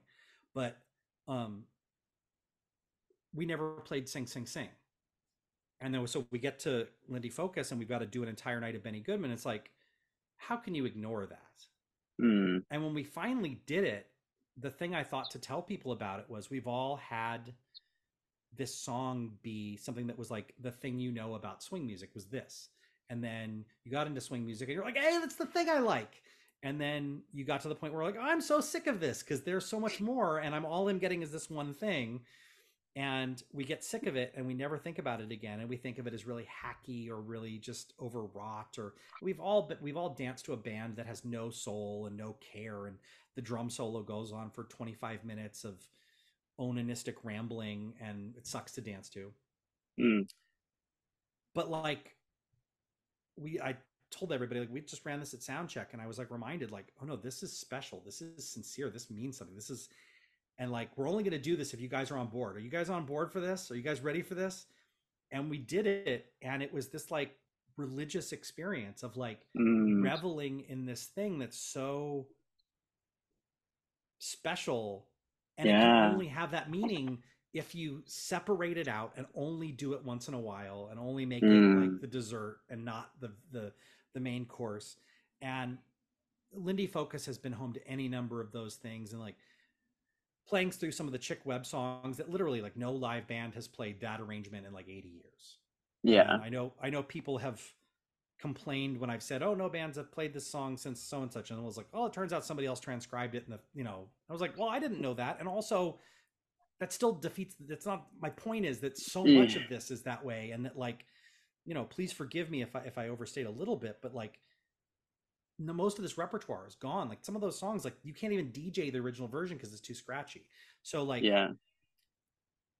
that interaction of like stuff is really important to me. And yeah, Gotcha. No, no, no. That's amazing. So we had to like jump back on here, but towards the tail end, you were saying how much of a religious experience it was to do Sing Sing Sing at Lindy Focus, right? yeah, yeah. And there's something really special about. Oh, we haven't even talked about jam circles. No, not yet. No, but we can I definitely do mean, that. like, like it used to be that like there was a jam at every single dance back in LA in the early 2000s, late 90s. And I mean, maybe that wasn't great. Maybe that was forced and dumb or whatever. And Mm, but like there was something really special about jam circles. And I just remember there were bands that were like jam killers. They're like, mm, no, we're playing our 3 minute song and we're done. We're not going to open this up for you. And I was like, all right, okay, Campus 5 rule book. Step one, no jam killing. mm, And um and to this day, I never try to kill a jam. There are times where I can't keep it going. mm, And I have to like kind of bring it down for a landing and I feel bad. But that's relatively rare. mm, But there have been many TCLXs or ILHCs or Camp Hollywoods or Lindy Focuses or whatever, where there's a jam that breaks out. It's like, all right, good thing we got the big band on stage because we're going to be going, mm, or one of the videos that I love most of the band is us playing in Budapest at Lindy Shock, and we're mm. playing Jam and the Blues, which is another song we really haven't done since Albert's been out. Um, uh, like that's one of those ones where a jam breaks out and like we're just gonna ride it for however long, 10 minutes, fine, whatever, let's keep it going. And there's sort of a natural kind of like everybody come back to the band moment when the drums kind of take over, and it's like okay, um, and like that's just such a like a connected thing, and like the best musicians that I work with, they all kind of like look at what's going on and are reacting to it and are interacting with it. And I'm like, that's one of the things about Josh Colazzo that's like as though like he wasn't already one of the most period correct style drummers around. He's also got the biggest ears. He's got amazing chops. He's got the best taste. He's got all of these things, but he's also somebody that like competed in contests at Camp Hollywood and placed in them and won in them and was like a real jitterbug. And, um, like, so when he sees an aerial coming, he's able to hit it in a way because he knows that step, Yeah, you know, and maybe he hasn't done it in 20 years, but so what? Like, like he knows yeah. what it is. And he's always interacting and it got his ears open and his eyes open. And, I think it's hard. I did a class, and I was kind of working with, uh, John Tigert and Ryan Calloway and from St. Louis. Oh my God, blanking on his name. Christian? Yes, Christian Fromel. Uh, Hmm. uh, um, all of them play instruments besides being great dance instructors, and so Yeah. for fun, we just kind of did like a class, or I think I crashed the class that they were teaching, where it was like interacting to the band and like doing it 1-to-1 of like what I play on guitar to like what someone does out on the floor. Like I have trouble like making it so like I don't know, matchy or whatever. Like I don't but like there's definitely like a thing where I'm aware of like what I'm trying to do and keep that jam going and keep it exciting and not just like keep banging our heads into it. Like no, you got to like have an arc, you got to have ups and downs, you got to have like a flow, otherwise it's just kind of like, you know, Yeah. too much of the same thing. But like yeah, those connectivities, those interactions, like that's so much what it's about. But even then, like on a totally opposite level, like there's nothing I love more than playing like a real nice medium tempo song and just having the floor filled because everyone's like, yes, Mm, this I can get into. mm. Like even if I couldn't hang at the last one because it was too slow or too fast, like this is where I'm at. And yeah, um, I don't make the. It's gotten to the point where I love the musicians that made this music so much that Mm. I can do gigs where I'm just talking about them and playing for them. Like I would love. Josh actually had the idea, and God, if there's anybody listening that knows how to do this, that's a promoter or a theater producer, I would love Mm-hmm. to take the kind of thing that we did at Lindy Focus on the road to performing arts centers and like Mm, bring in some dancers, but they don't have to dance the whole show, but like we can have them, I can talk about these different artists and highlight, who's important and build a core and a theme and stretch all this stuff out. Like I'm happy to do that because I love Charlie Christian so much. Like I mm-hmm. like one of the things we're not going to do this year, which really bummed me out, is we're not doing a Charlie Christian concert. Um, and that's one of my favorite things that I do every year is a Charlie Christian birthday concert where we just talk about this really important guitar player that is just kind of everything. It's my son's namesake and all this stuff. I can do that to a just guitar audience and be fun. I get Mm-hmm. it. That's fine. But like Lindy Hop and Balboa and all of these related dances, this is why I do this thing. This is why this Mm, mattered to me originally. And so like even just the little quotidian thing of like I play a medium tempo bop and somebody's just like really getting down. I'm like, yeah, that's it. mm, I commented on somebody's it was Tiedrick. Uh, he was rocking out to our recording of Jam and the Blues, and it didn't occur to me that it was our version because like it's just a TikTok or an Instagram video. But then I was like, wait, I think that's us. And then Albert's sax solo starts, and I was like, wait, I think that's Albert. I'm pretty sure because like back in the day, we were the only band that played that song. And it mm-hmm. really sucked if another band started trying to play that song because I was like, oh, you're stealing our thing. And it's like, wait a second, you didn't write that. You just discovered it. So like maybe don't claim it.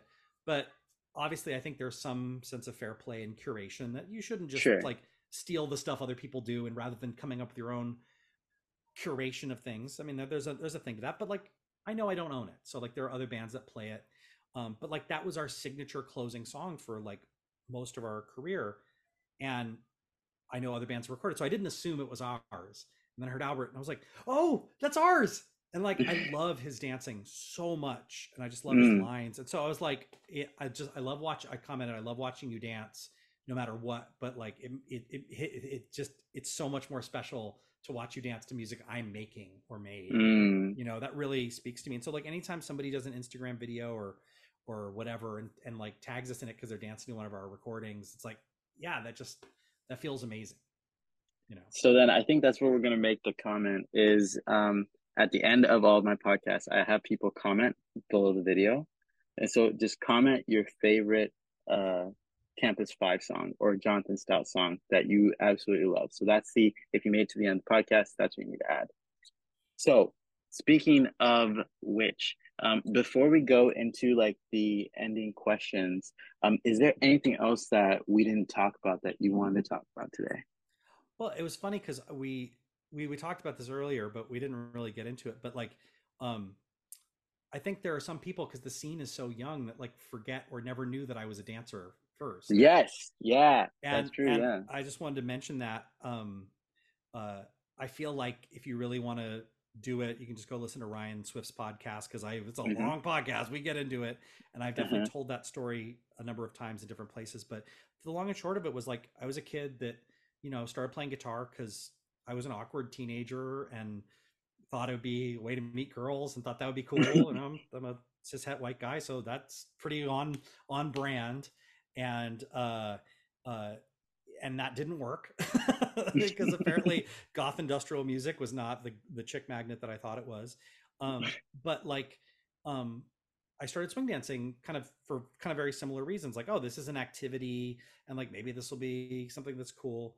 And my Spanish teacher, I went to this magnet school, and our Spanish teacher had done tango lessons. She got sick of tango, so the next year, sort of as an extracurricular thing for all of us weird magnet kids, was to like have us take this swing class. And there was something about it that just instantly just got me. It was like a real monkey meet the monolith moment, Mm, and um, and it just spoke to me. And so everyone would like we would sort of like do practices during lunch, and I was the only one that was like had to do this, mm, and it got me to jazz very generally. And I had already started playing guitar, so I got into jazz guitar and got me sort of later styles of jazz. And for a variety of reasons, I danced some, but not consistently through high school. But especially at the very end of high school, like I really started dancing again. And that summer, I ended up going to college here in Los Angeles at USC. And so like I didn't go anywhere to go off to Mm. college. I basically just went across town. So I was going to some of the same places. And finally that summer I realized, oh, there were things outside of the few places that I'd been to. And I was like, oh. And like the person that taught us was this person that was very early in the sort of thing of there being like a Hollywood style and people figuring out that like, oh, this is not what they teach at Arthur Murray and this is not what they teach at PBDA. This is this other thing that's like this Dean Collins style Lindy Hop. Mm-hmm. So she taught us that. So I would go places, and if you tried to whip somebody in a Dean Collins style and they didn't understand that because that wasn't universally known, they would fall Yeah. over. Like the follow would fall backwards because they would try to be walking out instead of anyway. Yeah. But like that summer, I went somewhere where there were actually people that were doing Hollywood style or Dean Collins style Lindy Hop, and I was like, oh my gosh, mind blown. And then I went to college at USC, and like within like 2 weeks, I meet Nick Williams, and we ended up going to college together. And you know, oddly, I'd started studying guitar at that time in school, also, even though I wasn't planning to be a professional musician. Um, Mm-hmm. for whatever reason, for a variety of reasons, I started not really being into guitar and I got really into dancing. So I was going 7 nights a week and basically carpooling with Nick. I met my wife that way. We met like basically spring of my freshman year of college at a dance, Uh-huh. and basically by the end of that year of dancing, like that hardcore, I basically gave up playing guitar. I said, I'm done with guitar playing. I don't want anything to do with it. I'm sick of all this later jazz that I was into, 50s, 60s jazz. That's also part of why I bump on kind of later styles of jazz because it's like reminds me of the thing that I didn't enjoy at a certain point. But Mm-hmm. I had this like kind of crazy thing where a month into my summer vacation, I rented this movie with my best friend, uh, Sweet and Lowdown, which is this Woody Allen movie. Obviously, Woody Allen problematic, and the main character is very misogynistic and problematic in a lot of ways, but thankfully is not portrayed as a hero because of them. He's portrayed as not good for those reasons, and I'm sympathetic to Yeah. it. But the hero is basically this broken person who is somebody that thinks he's the best guitar player in the world, but is also keenly aware that he's actually no, Django Reinhardt's the best guitar player in the world. But he's this kind of American fake Django style player that never really existed, but it's kind of portrayed as though it's a documentary almost. And I was like, wait a second, Django. That kind of brings the swing dancing thing I've been doing and the guitar thing I've been doing, and maybe I should think about that. And I started trying to play at my friend's house because we grew up playing guitar together, and I started trying to kind of fake sounding like Django, and it was so much more natural than all the jazz I'd tried to play up to that point. And I was like, oh, Ooh. this is what I should do. And then my uncle's a trombone player and professional arranger here in Los Angeles. And at several points in my development as a guitar player, he'd gotten me a lesson for my birthday with somebody that was doing whatever I was into. When I was goth industrial, it was like, here's a person that uses effects and delays and stuff. And okay, you got into jazz, here's a bebop guy. Went totally over my head. Mm. For that year, I said, do you know anybody that plays swing guitar? He's like, oh, I know this guy from Disneyland. And it was John Reynolds, who I knew Huh. from Mora's band, but I didn't know that's who I was showing up to meet. I just got this lesson set up. I show up to this guy's house and it's John Reynolds. And it's just like mind blown. And so I started, and I remember I came back from that lesson, and Eric and Sylvia, who were still teaching at that time, were running a weekly dance in North Hollywood. And I came back, and my wife tells the story that like basically like all of a sudden everyone was like, wow, wait, you took a lesson from John Reynolds? Like my stock in the world had just risen immediately in a way that, and but like for the next 2 years, basically, that was 2000, I basically was learning the swing guitar by myself after that one lesson and doing it in my bedroom, and then going out as many nights a week as I could, up to 7 nights a week, and competing and going to different events and stuff like that. And like I didn't mention, but like Camp Hollywood 99 was that first part of freshman year. And that was literally like the moment where I was like, oh my God, this is the thing that means the world to me. I'm going to do this the rest of my life. And it was Mm. being in the first class on the Saturday morning or Friday morning or whatever it was, and being in a class where it's Eric and Sylvia teaching with Jean Veloz and her brother Ray Phelps, Mm. and her brother was her favorite partner, and like there was the actual lady from Groovy Movie, and like she's right there and she's dancing, Yeah. and I was like, no, this is alive and living and this is real. And I always had this kind of like somebody that's like an elder millennial. I've got these Gen X leanings, so everything's this alternative rock knee jerk reaction against things and very punk rock. Like, oh, we're not into that hair metal stuff. That's lame. Now we're into this. Like, that's not the real thing. This is the real thing. That's like the corporate crappy version. I had those values, and I realized those are sort of juvenile. But I Mm. very much looked at it like, oh, I'm not going to get clip-on suspenders and buy two-tone wingtips. That's like the cookie cutter obvious version. I'm going to get the real, like the Yeah. real thing.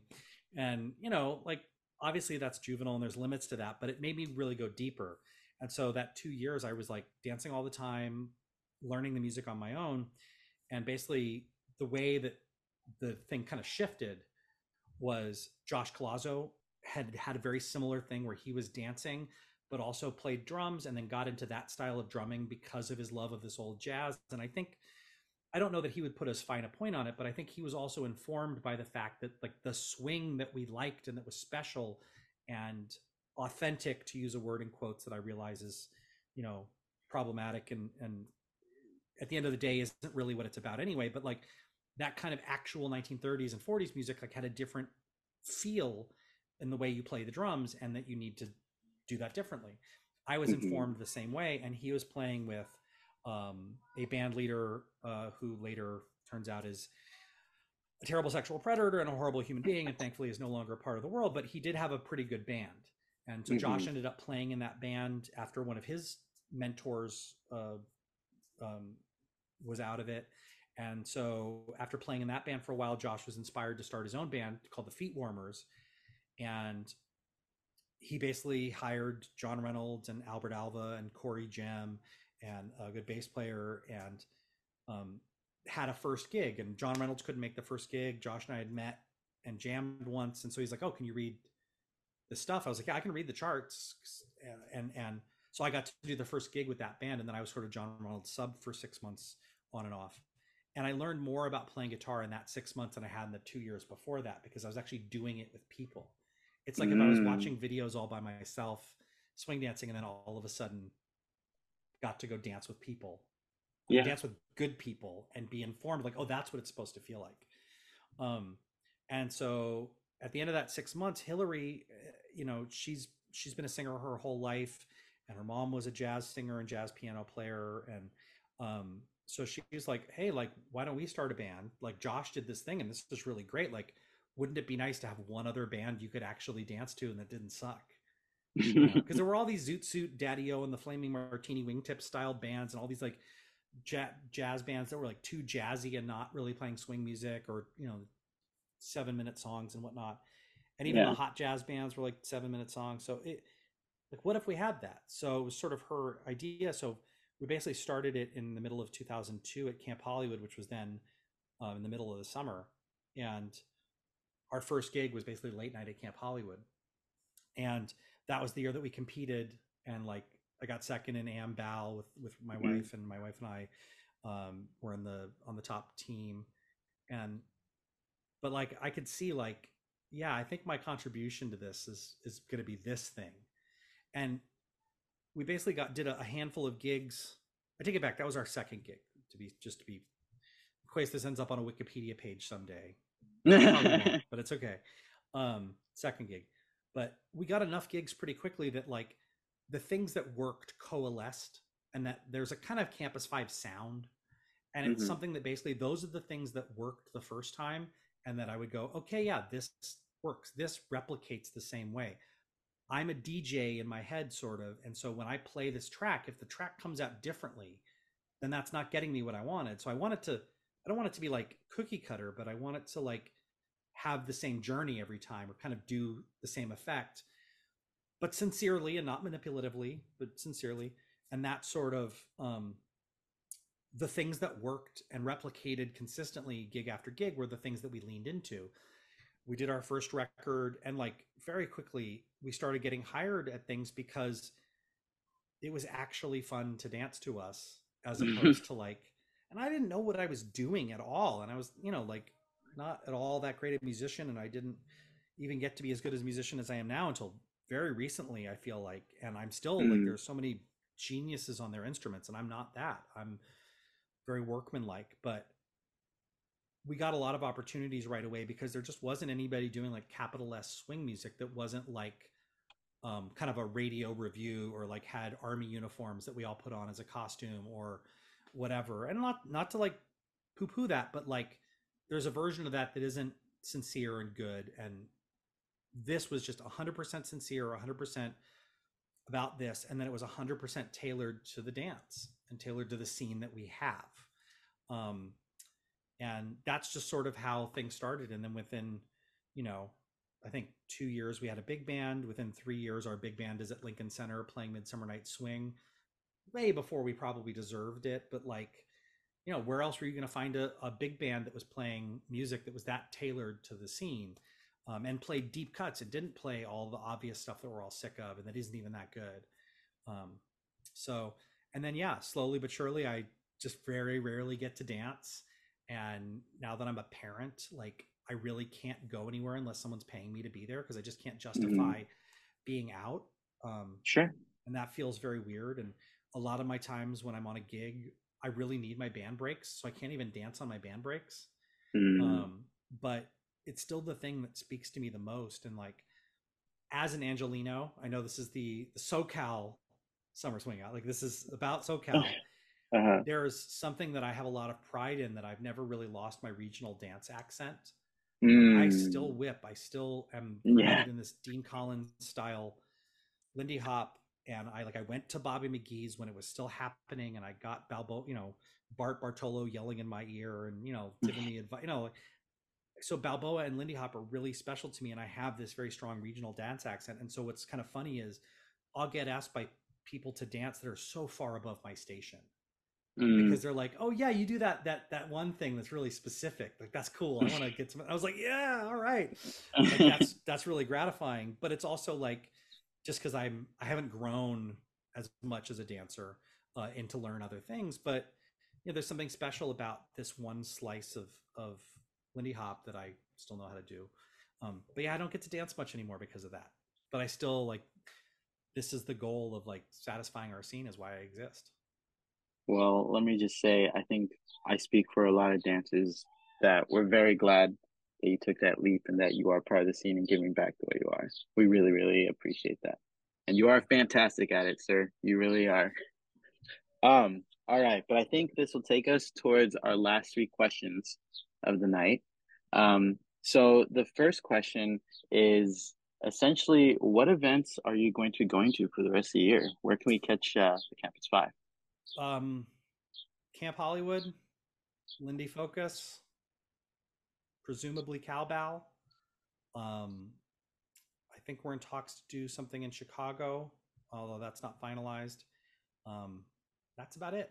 And then here in Yeah. Los Angeles, and unfortunately here in Los Angeles, like you can see us at Atomic Ballroom on the 14th, which Hmm. is next week. You can July 14th. You can see us in Ventura on August 26th.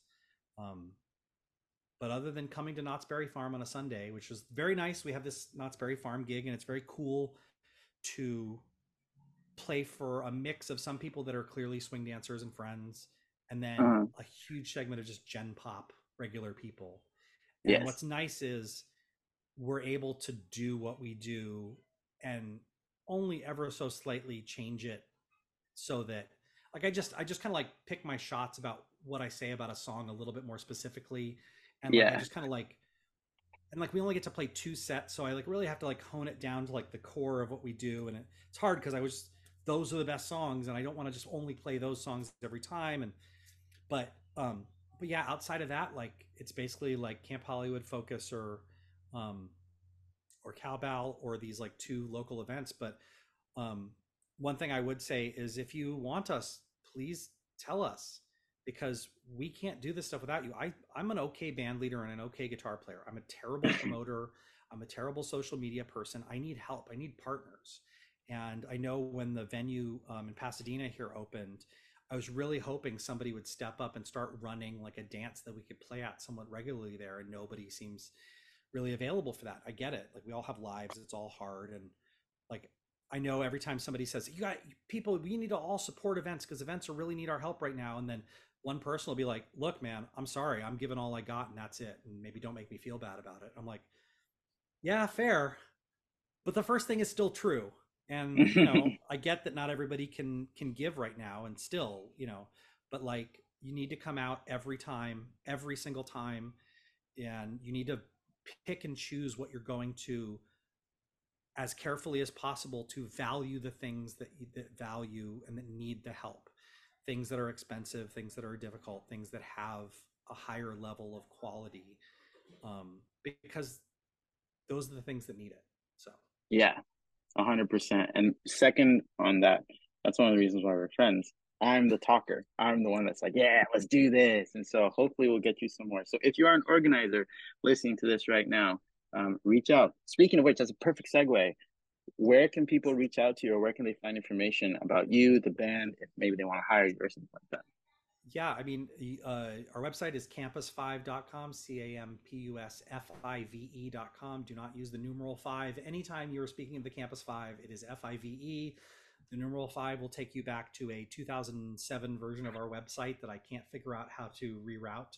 And at some point, I will get to that. But campusfive.com, that's got our calendar. Obviously, follow us on Facebook. The Campus Five is on Facebook, and all of my bands have their own Facebook page, which is exhausting. You can also follow Jonathan Stout Swing Guitar on Facebook, which I tend to kind of cross post to and also just put my guitar specific stuff. And then my Instagram is at Campus5. And then my email addresses are on our website, as is my phone numbers. Like, you want us to play your gig, we will come do your gig. Please, we need them. Do it. All right. That's all the Oh, information. And I will, oh, go one ahead. more, one more. Uh, no, the other thing I was going to say is, um, in this age of Spotify, um, if you like an artist, it is incumbent upon you to not just stream the artist, but buy the song. You buy the song once, you never need to listen to that recording again. You can stream it forever guilt free. Mm, The streaming model grotesquely underpays artists, and it has made the universe of music cheaper to more people and available to more people than it's ever been before, but it's at the cost of artists being able to make a living. And so, and it's not, I'm not talking about like Dua Lipa, she's doing fine. Like Drake does not need the help. But like when it comes to like an independent artist, somebody like us, um, if you're streaming that song without having a copy, you don't even have to download it. Just go to Bandcamp and buy it, and then don't download it. It doesn't matter. But buy a copy of it, and then listen to it forever on streaming, and it's fine. Um, because that's really important. So campus5.bandcamp.com and jonathансtout.bandcamp.com for my kind of guitar specific stuff. Um, buy a copy. It's on iTunes. It's in the Amazon store, like wherever you get it. But if it matters to you to have these artists continue, like you need to spend the $10 to buy a copy, because it costs way more than $10 to make. And like we're really lucky, like because of the way Spotify works, believe it or not, like just the fact that Swinging on Nothing and Shoe Fly Pie on our first album, and the fact that they're on beginning swing low tempo playlists, that's a certain amount of money that we make every month. But mm, it's not even close to a living. And it's better mm, than nothing, and I'll gladly take it. But like it's so important to have actual contributions by the artists and buy merch. Like if you like a band and they have t-shirts, buy the t-shirts. Did the band not be able to bring a box full of t-shirts to the gig? Go on Bandcamp and pay the shipping. Like just do it. Buy two. Like it doesn't matter, buy it for a friend. Anything you can do to give money to a band. If a band has a Venmo, just tip it. Like it doesn't matter. um, because we really need it. And then the other thing is like there's nothing that substitutes for showing up.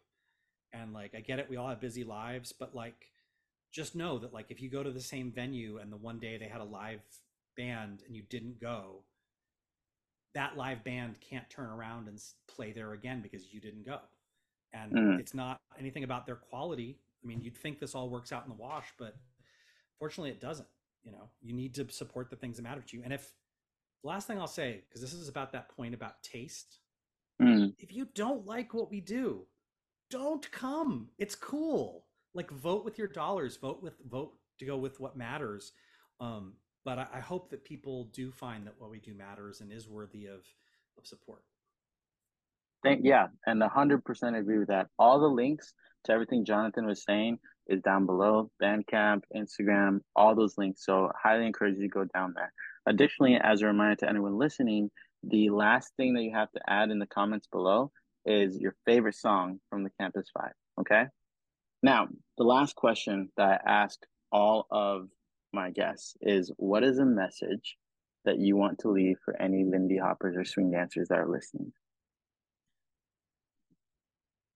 The the thing that has driven me the whole time, whether it was the kind of juvenilia way of thinking about it, that like, oh, that's not the real thing, this is the real thing, and that sort of myth of authenticity, but kind of under reframing that in a way and understanding that it's really about carrying on a tradition. The thing that I would say is, this is a tradition that has been around for like almost 100 years. Or I mean, Lindy Hop has been around almost 100 years, Mm-hmm. and jazz and jazz dancing in its various forms have been around over 100 years.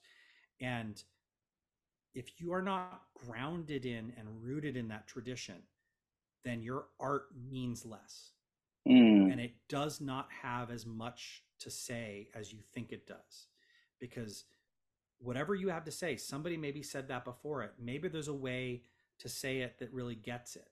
And it's like, you're not reinventing the wheel. And if you did reinvent the wheel, you just worked too hard, because somebody already did it. And you could have built upon that. And so there's always a struggle of like what's in the tradition and what's sort of outside of it. And that's for individuals to say and have their own taste and have their own judgment. And we all have to make that decision for ourselves. But the thing that I think is the most important, and it's what I think a lot of modern jazz musicians lack, is like they lack the tradition, they lack the legacy. They kind of jumped in midstream and just sort of started there, and they don't have. And I'm not saying you have to be a scholar going back to like, recreating things out of a book, but mm-hmm, like, this is a part of a tradition. It was made by people that mattered, and their stories matter, and their legacies matter. And like, if you're somebody that's like, I don't watch clips, what am I supposed to give you a prize because you don't know about the history of Lindy Hop? That's not special. That's not clever. You should know about who those people are, and you should care. And if you've never gone to like Bobby White's Swung Over blog, I mean, that's probably the best place to get the entire history of Lindy Hop and Balboa and various swing dances, and like identifying the people in those photos and those clips, because sometimes it's hard to know who they are. And same thing with like Ryan Swift's podcast is just more so about sort of the last 40 years of Lindy Hop and knowing who those people are. Like, they already existed, and have respect and reverence for the tradition. And I don't want anybody to be like stuck and beholden to it, that they have to be like a reenactor. But like, if you're not doing it out of a love of the tradition, go find some other genre to play with.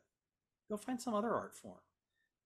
Like, don't mess this one up and have it lose its ground, have it lose its connection to what it is and was, just because you don't care. Like, go do something else. It's why every time I see a jazz musician who doesn't love this music on a swing dance gig, it bums me out, because I'm like, you're just condescending to this thing we like and you don't love it. Go be on another gig. You don't need to be on this gig. You could go be on a gig you actually like. And if you're going to complain about 3-minute songs, it's like, well, on one level, back in the 30s, yeah, there weren't 3-minute songs quite the same way if you listen to radio broadcasts. But it's not like people's attention spans were that much longer, and your 7-minute jazz odyssey is definitely not that interesting to an audience mm, full of swing dancers. And like, it's not about that they don't value the jazz. Bullshit. No, sorry. mm, This mm, is a different thing. You're not valuing their jazz. It's not that mm, they don't value yours. You're misunderstanding this, and you think that like you're the king of the castle. It's like, no, this is a tradition. Lester Young came before you, and if you don't understand, if you've only know Charlie Parker and you don't know Lester Young, then you don't understand Charlie Parker as well, because that's where Charlie Parker took many of the things. It's the same thing with all of these dancers. If you look at whatever dancer and you don't understand Dean Collins or Al Minns or whatever, like, you're not getting it. So yeah, understand this tradition, have love for it, have reverence for it, because they are these people, and their stories matter, and who they were matters, and the context of what they were matters. Yeah, and that's another thing. Like, Yeah, nice wrap up. Last question. We'll do this a quick one, right? Mm-hmm. But as we wrestle with all the things we've been wrestling with for the last couple of years, like there's no better reason to like appreciate and have reverence for the tradition than the fact that like the context and the stories of these people matters, because you have to be aware of the racism and all the sexism and all of these things and the homophobia and all of these things that enter into what happened, and be able to like work with that and work through that and be aware of it. And if you just don't care about the tradition, then you're not doing that work. And we would, I think everybody agrees that we should do that.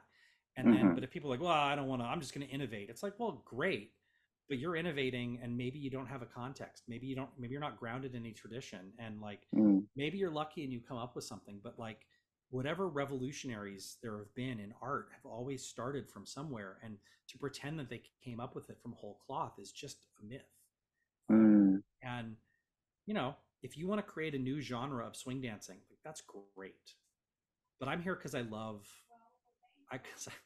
here because I loved Jeannie Veloz, and I loved John and Ann Mills, and I loved Norma and getting to talk to Norma, and I loved all of these people, and Frida. I mean, Frida was like a second grandma to me. Frida Angela, the rock and roll dancer, but she started dancing in the 40s. But like these people were special. Hal and Marge. Oh my God. I mean, like they're special to me in a way. And I'm just like, if you're not going to do this in a way that like makes them have value, then like your art doesn't mean as much. So anyway, I have reverence for it. Fully respect that. I have reverence for you. I just have to say, like, hearing you talk about that kind of stuff, it's always like it's very like impactful to me as someone who's trying to be community oriented and someone who's trailblazing like what matters. I think that's a really cool way to wrap up the podcast. So thank you, Jonathan. Thank you. Thank you. I was honored to be a part of it, and I'm so grateful to have this time to talk to you. Let's talk the next time we can, just about other stuff, whatever. Let's do it. As terms of everyone else, thank you so much for lending us your ears. If you haven't already, subscribe to us on YouTube, follow us on social media. Please also go and follow Jonathan on social media as well, and click all the links down there. Like he said, make sure to buy the music. Spotify is not enough. Just go and buy it. Okay. And then, you know what? One thing I do have to say, also go ahead and follow at Camp Hollywood, because yes, I've used a lot of I terms in talking about the band, but all of our bands are co-run by Hillary Alexander, unless she doesn't sing in them, in which case she doesn't usually bother. But like the orchestra, the Campus 5, Rug Cutters, all that stuff, it's all featuring Hillary Alexander, and she is a co-owner, co-runner of everything. And her taste and her vision is a huge part of all of this. So I was 150%. 150%. And I'll leave all of Camp Hollywood stuff down in the comments as well. Don't go anywhere, Jonathan, after I stop recording. But everyone else, thanks so much for lending us your ears. Thank you again, Jonathan. Bye, y'all. Thank you for listening. The music you are currently hearing is called Dances in the Night by Papa D. You can find all its links down below. Till next time. Don't lose hope, trying to stand tall, trying to give this dance of yours the best that you got, cause every time that they hear this sound, that music gets their feet above the ground. Time just seemed to stop in every move. Seems all your life what is based on tonight, and all you gotta do is do it right. You gotta move, you gotta move, you gotta move, move, move. Got to be a